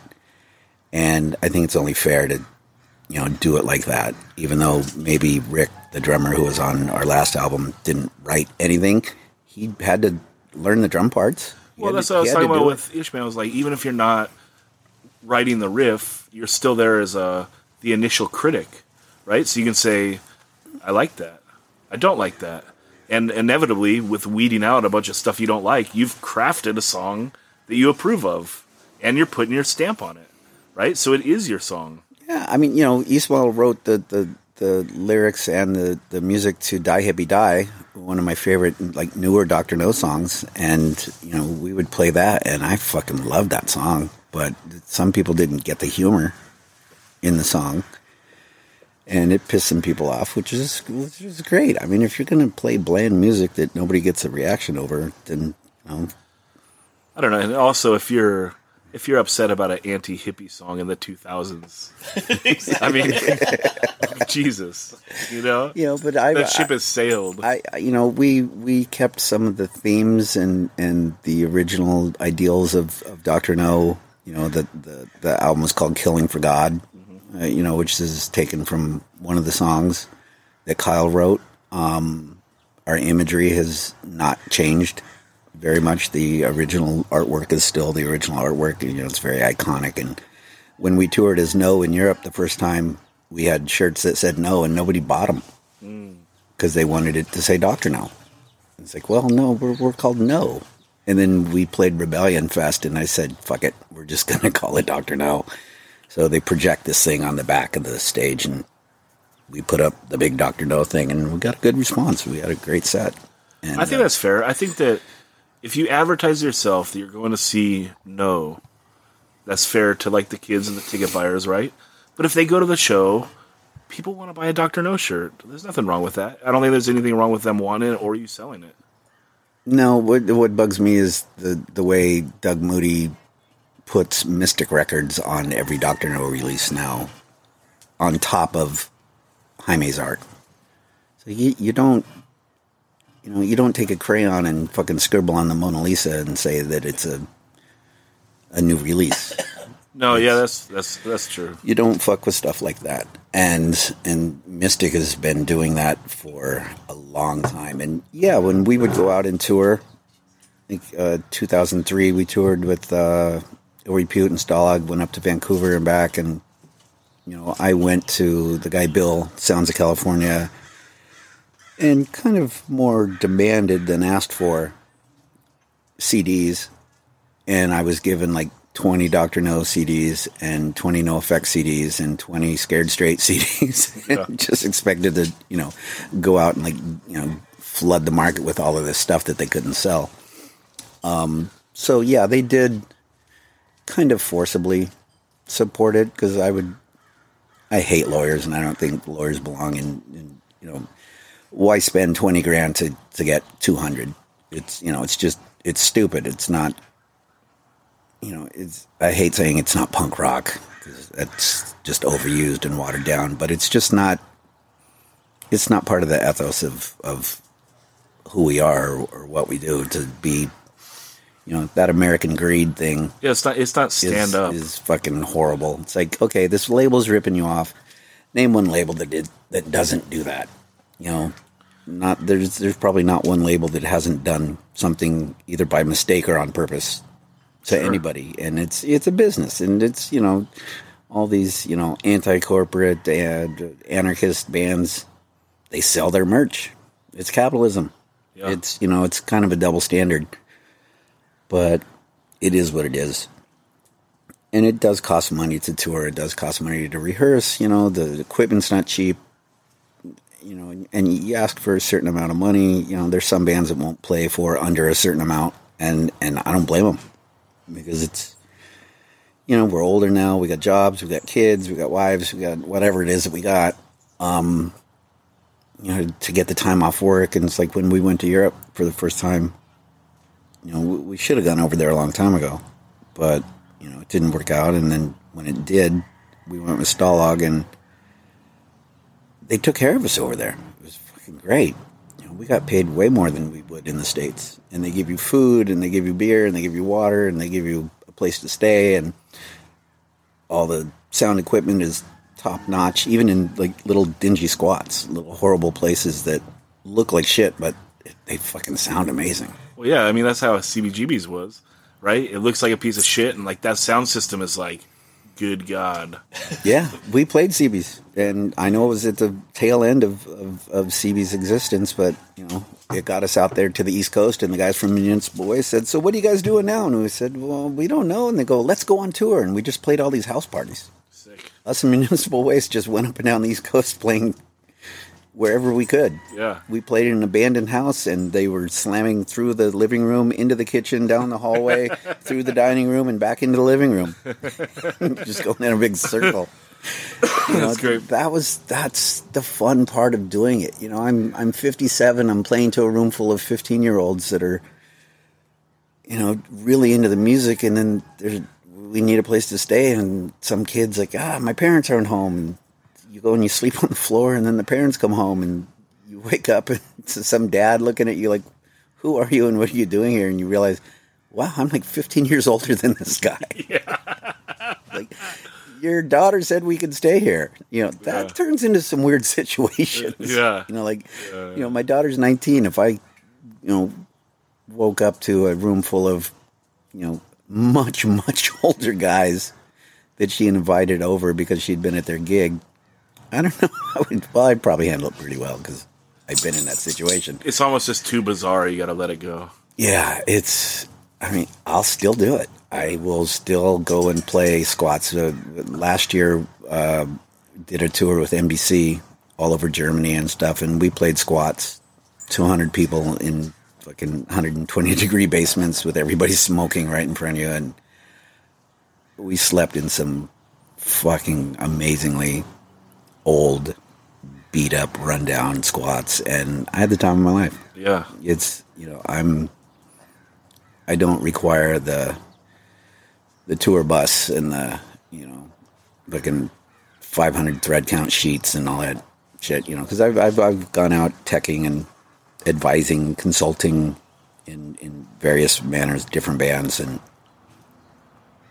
because when I'm not doing music, I help people with drug and alcohol problems. I got sober 22 years ago, and I know what it's like being on the road and just feeling pretty fucked up if you're trying to maintain your sobriety or you think it might be a good idea to do it. So I've worked with a number of bands, and I've been spending a lot of time in Europe. That's why I moved to Copenhagen, because it's the starting point for a lot of people. Or London, I can get shit. Last time I flew to London was €8 from Copenhagen to London. They got really cheap flights. Holy cow! Yeah, it's like $11. Yeah.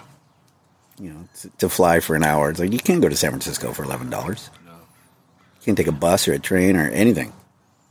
It's a couple hundred. Yeah. But over there, you can get around easily. I don't have a car in Copenhagen. I have a little tiny apartment. Got a warm jacket. I got some warm boots. And I got some other shit. And a lot of the Danish people think that I have way too much and I'm too American. Yeah. Because I have 2 bicycles. Yeah. It's like, wow, that's pretty fancy. You gotta have one for your lady. Yeah. The ladies over there are very independent, and they've got their own everything. They don't rely on guys. Well, I'm sorry if that offended. We played Retaliate played Sweden, and I was on stage, and I was like, man, you guys have some beautiful women here. And some girl got mad at me. Like, I got off stage, and I was like, so sick. We got flown to Sweden to play one show. We're on top of the world. We go backstage, and there's this girl waiting for me. And she's like, I can't believe you said that. That's so misogynistic and this and that. I was like, I'm just saying it, right? Because I live in San Diego now, and the first thing I noticed when I moved to San Diego is like, you can't go anywhere without seeing beautiful people. It's like you can go all day in Oxnard and not see a pretty girl. Yeah, that's true. Which, well, unless you come across, the drummer of Auxilio. But, she's going to kill me for that. Christine knows I fucking got a sweet spot for her. Dude, that band rips. They're amazing. They killed it at Punk Rock Bowling.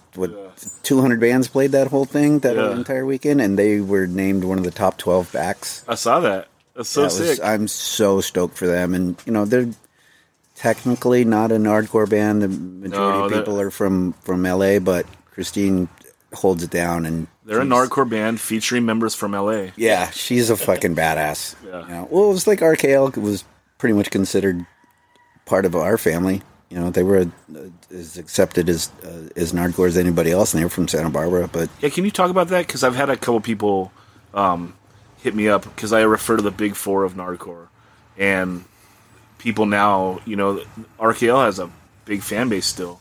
Oh, yeah. And they'll hit me up and say, you talk about the big 4, but what about RKL? Shouldn't it be 5?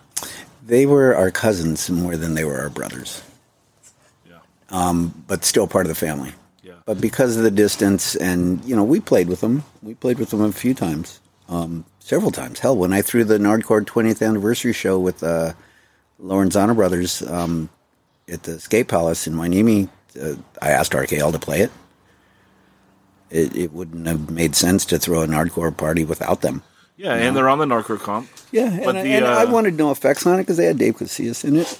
And, they were kind of by proxy, Nardcore-ish. Fat Mike lived in Santa Barbara for a while, and they were a fucking horrible band in '83. Like, nobody wanted to play with No Effects. They were really, really bad. I remember Fat Mike coming up and saying, we want to play. It's like, we were in the Red Barn. And it's like, well, go get a PA. There's no PA here.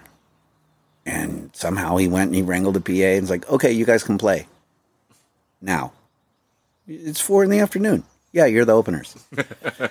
And everybody else started around 8 or 9. But they got to play the show. I mean, they were that bad. They were fucking horrible. Those first 2 7-inches are not good. But they just kept doing it, and they just kept doing it, and then they got better. And that's one band I will say their first album was not their best. No. Their new album, I was up there hanging out with Mike, and while they were recording it, and I gotta say, there's some songs on there that are fucking amazing. I mean, for as fucked up as that guy is, he's a genius at writing lyrics, and his bass playing is heavily influenced by Bomber, and Little Joe was like his little understudy, and I'm not necessarily a big fan of pop punk, except for like the original guys, Buzzcocks, and I'm really going to piss off a lot of my friends if I say anything more, but you're going to piss off a whole another sect of people if you don't. Yeah, well, now that you've teased. Well, I said I'm not a big fan of pop punk. I'm not a big Blink-182 fan, or I do like Green Day for what it's worth. Their first album was pretty fucking good. I did like Operation Ivy, so if I when I talk shit about ska, it's like I got to kind of swallow it a little bit and say, what, that band wasn't bad. They don't have horns. Yeah, that's true. Yeah, bring horns into it. It's just shit porn. So, anything else you feel like you want to talk about, or? I did an interview recently with this magazine, Paradigm, after we played a backyard show in Oxnard a few months ago when I was over here the last time from Copenhagen, and it was probably one of the funnest shows I've ever played. It was supposed to be at Pepe's on Silver Strand, and the cops came and broke it up after like a band and a half, and we moved it over to this kid's house. It was like in 8th grade. Yeah. So here are guys that are like 56, 57 years old going over to an 8th grader's house to go play. And the mom and dad are like, oh, yeah, come on, set up in the back. And, do you guys need a power extension? And it was just kids, the word went out, and all these kids showed up, and it was like basically a big Mexican crowd of kids from Oxnard, and then there was one blonde girl walking around with a broken, bloody nose. And I said, this is fucking awesome. I took a picture with the girl, and her dad saw it. He's like some Christian surfboard shaper in Ventura, and a friend of mine knew the parents, and they were asking, like, who's the guy in the photo with our daughter? And I'm like, what? She's 18, right? like my daughter's 19. I would kill somebody. But it was an amazing show, and the support and the love of the kids. I didn't even have to sing. They knew every fucking word. Yeah, well, Nard is firing on all cylinders right now. It's going off, dude. Because there's a band called Dead Heat that is like more of our hardcore type, like the Retaliate stuff, and they're like hyped right now. So they're like getting flown to the East Coast and playing, and they just put out their first LP. They had like an LP of like their demo stuff before that, but like new LPs out, and then you got like the Civil Conflicts and so forth, and they're firing. You got like Bootleg, the older Bootleg Brigade. Bootleg is like friends with them. Yeah, they're killing it. Scott Porcho's turning me on to like a lot of the newer bands because I'm not here a lot. Yeah. And, he'll send me like, hey, listen to this. I'm like, who's this? And he's like, they're from Ventura, or they're from Oxnard, or from Montalvo, and Porcho's got his finger on the fucking pulse of this place. Yeah, you got like, but it's almost like every decade is firing right now. You got like the 20 and under year olds. You got like the Dead Heat guys are like 29 and under. I'm 39 now. Retaliate's still going. You got the Carrars and Joe's got Out of Trust going again. Yep. So you got No and Ill Repute. Everyone killing it. Still. Yeah, and Stallag's still playing. And Stallag's playing. No's playing. Ill Repute's playing. So it's like, I don't know if it's ever been firing like cross generationally like this ever. The last time I was here visiting from Copenhagen, there were 4 shows in one night. Exactly. Happening in Ventura County. Yeah. And basically Oxnard and Ventura. Yeah. When does that fucking happen? Yeah. Eastmall posted on Facebook the other day, the Dead Boys are playing the Garage in Ventura. Never thought I would say that. Mm-hmm. And they showed up and they fucking killed it. Yeah. And they brought a band with them from LA, a D group, that everybody was just like, this is the best opening band. They were so fucking good. Like, a lot of people will go see them again. That rules. So we are still discovering new music. And there are new bands coming out that are carrying the torch of Nardcore, whatever that may mean to some people. I know what it means to us. Yeah. Those of us that have been a part of it for as long as we have been.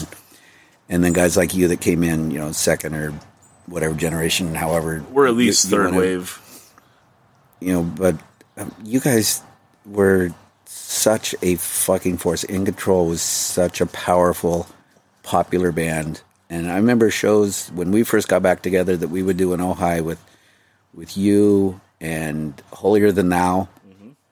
And very underrated band. And Holier Than Thou were fucking amazing. All their records. God damn, that was a good band. They were from Santa Barbara, right? Yes. Unbelievable. And the energy in those shows, in those pits, fucking, and it's like my brother's in the pit with his kid who, drums in, what band's he in? Civil Conflict? Huh?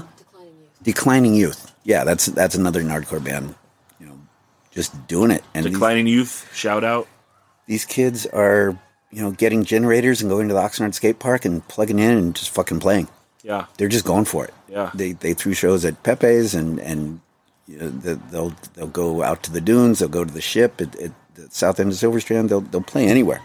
And that guy Austin, who puts shows on, he has this little warehouse and he doesn't really let a lot of people know publicly, but if you know, and he hosts like a lot of different types of bands, like artsy bands and sure, trippy, because he's all into the microdosing and smoking the dabs and the whole 420 culture.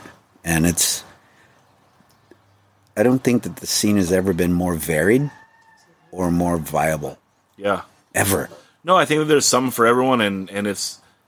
I think that I would like to hope that at least from my generation forward, we've always been very accepting to people as long as like they're respectful, And I think that it's a good time to come in and find what works for you and be a part of it. Yeah, I mean, some people take they slap the Nardcore label on their band. It's like, you're not.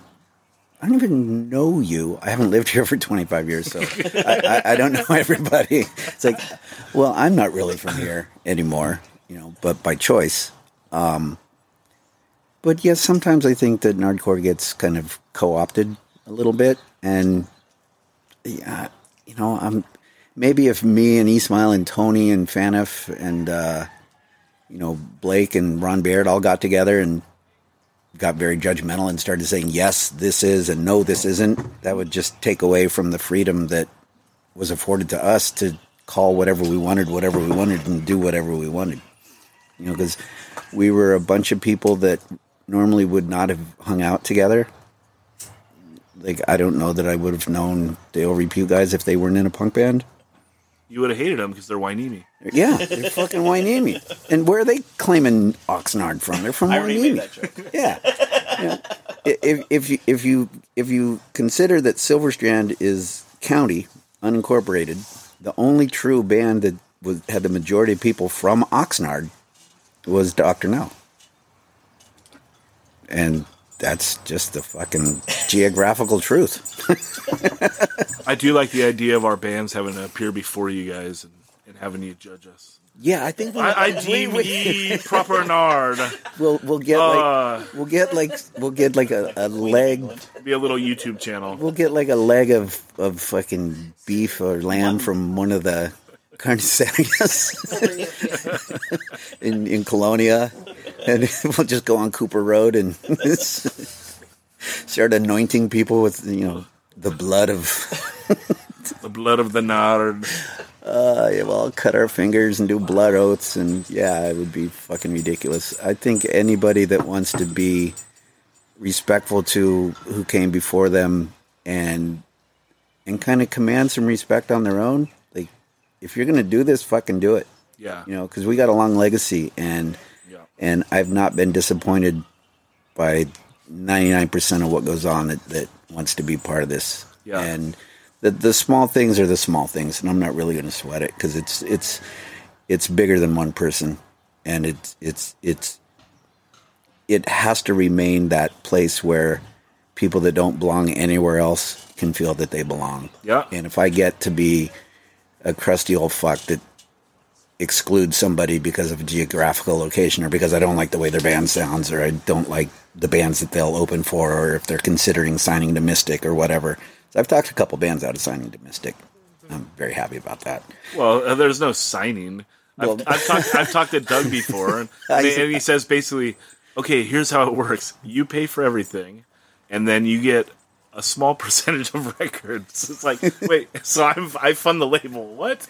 But I think, look, I'll tell you what. He said exactly how it worked. I said, not interested. And that's that. Maybe he has gotten honest.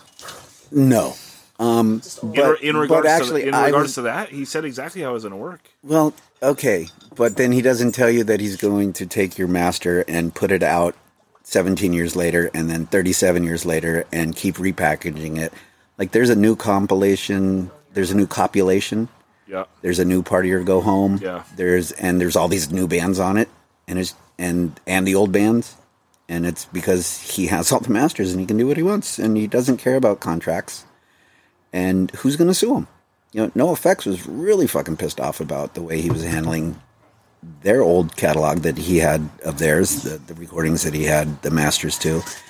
And Fat Mike's a fucking millionaire, and he could own the dude. But he's like, you know what?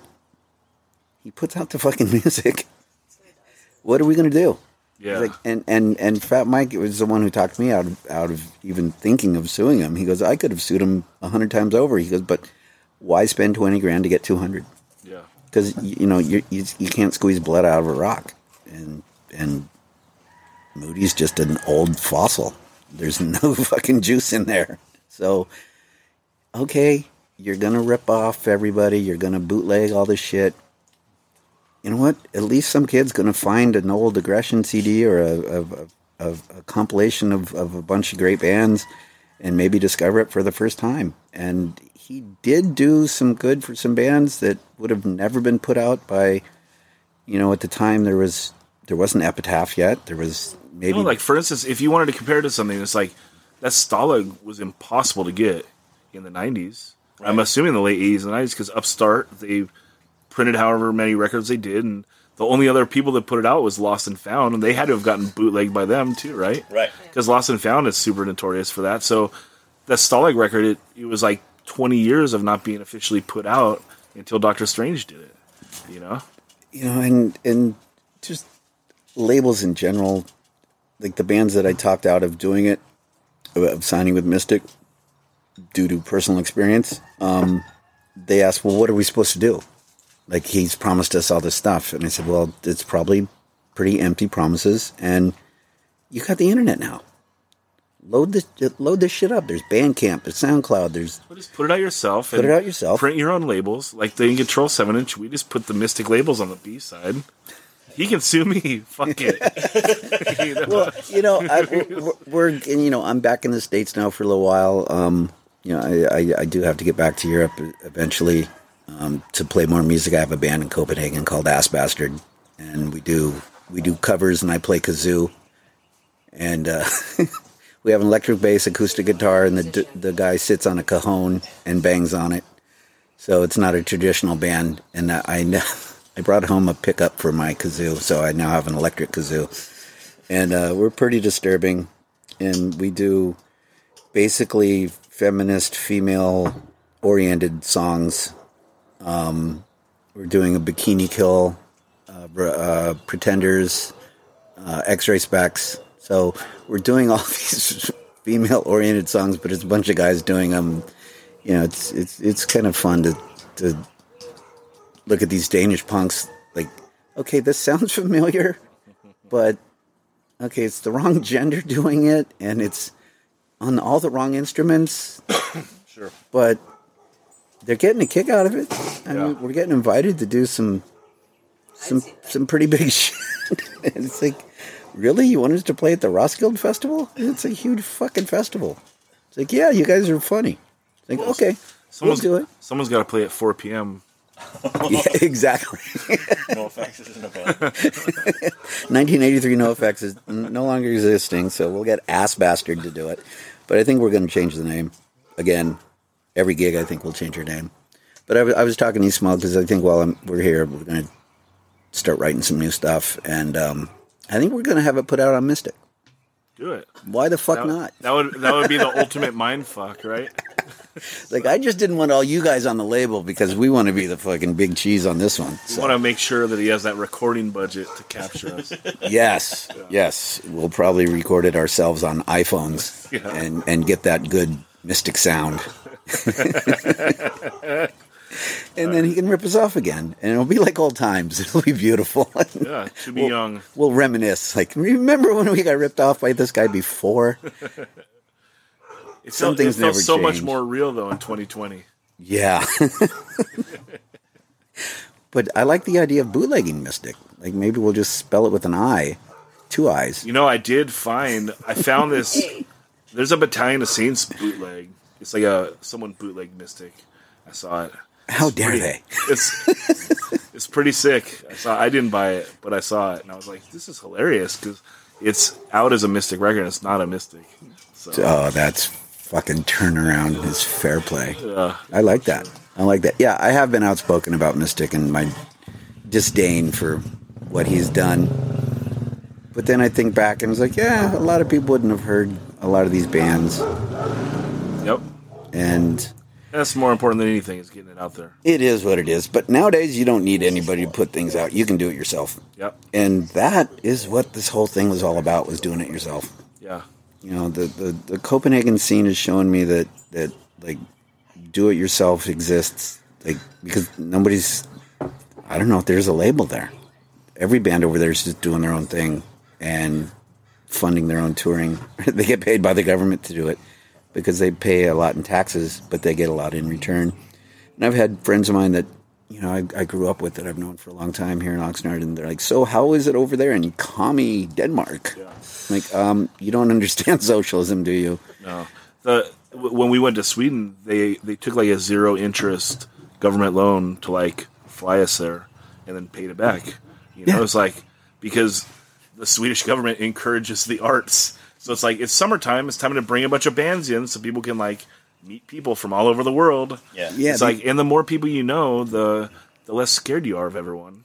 I know a group of skaters in Copenhagen. They run an indoor skate park, and they were called before the government, and they were asked if they could help build more DIY parks. Yeah. Like, we'll give you the cement, we'll give you money, we'll get you rebar, we'll tell you where you can build them. Or you find them and you tell us where you want to put them.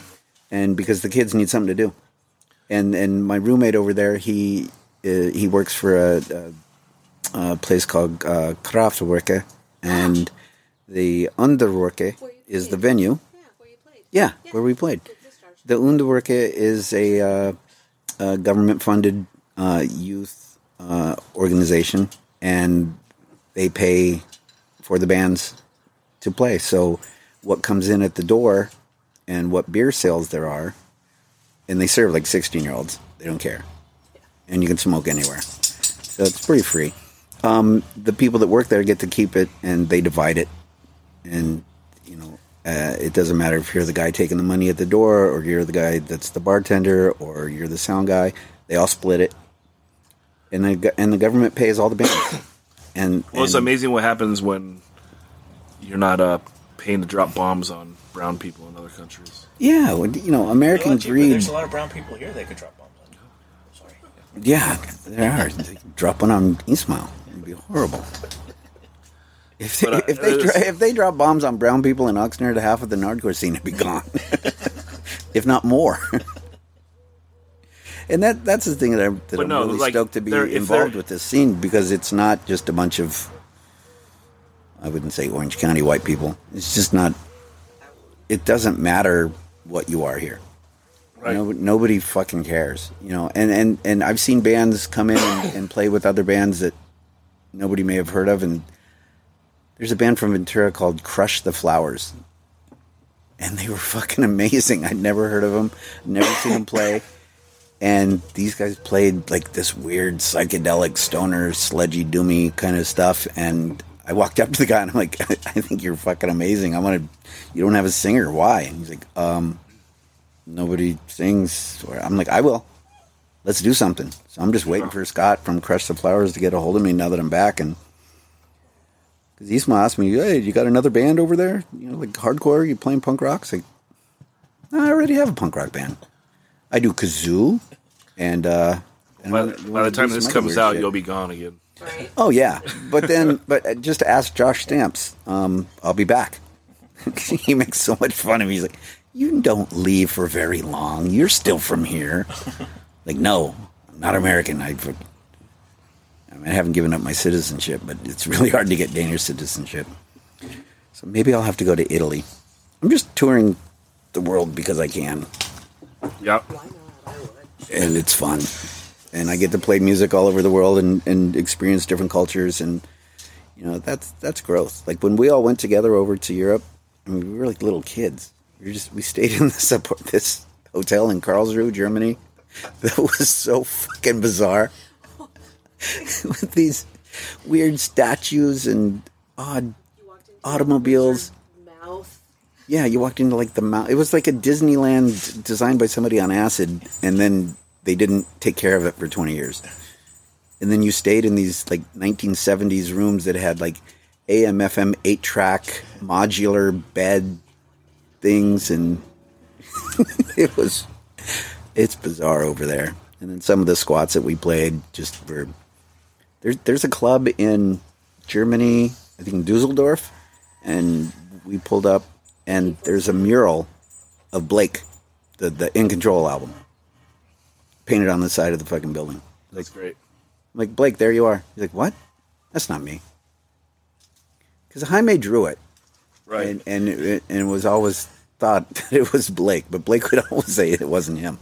It's fucking Blake. It has to be Blake. Was that AK-47 or Al-Tahrir?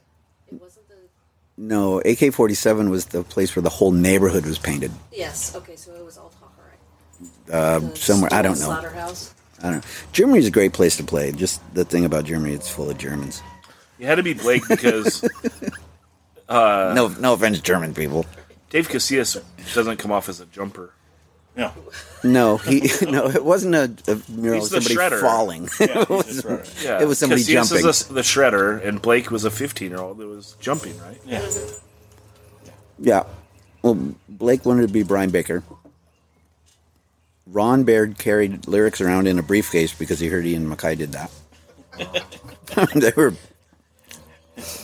But the amount of LSD I did with Stalag 13 really makes me think that they were not a straight edge band. But they had their moments of clear-headedness. Midweek. Tuesday to Thursday. As an early Flipside article quotes Blake, we're straight edge in our own way.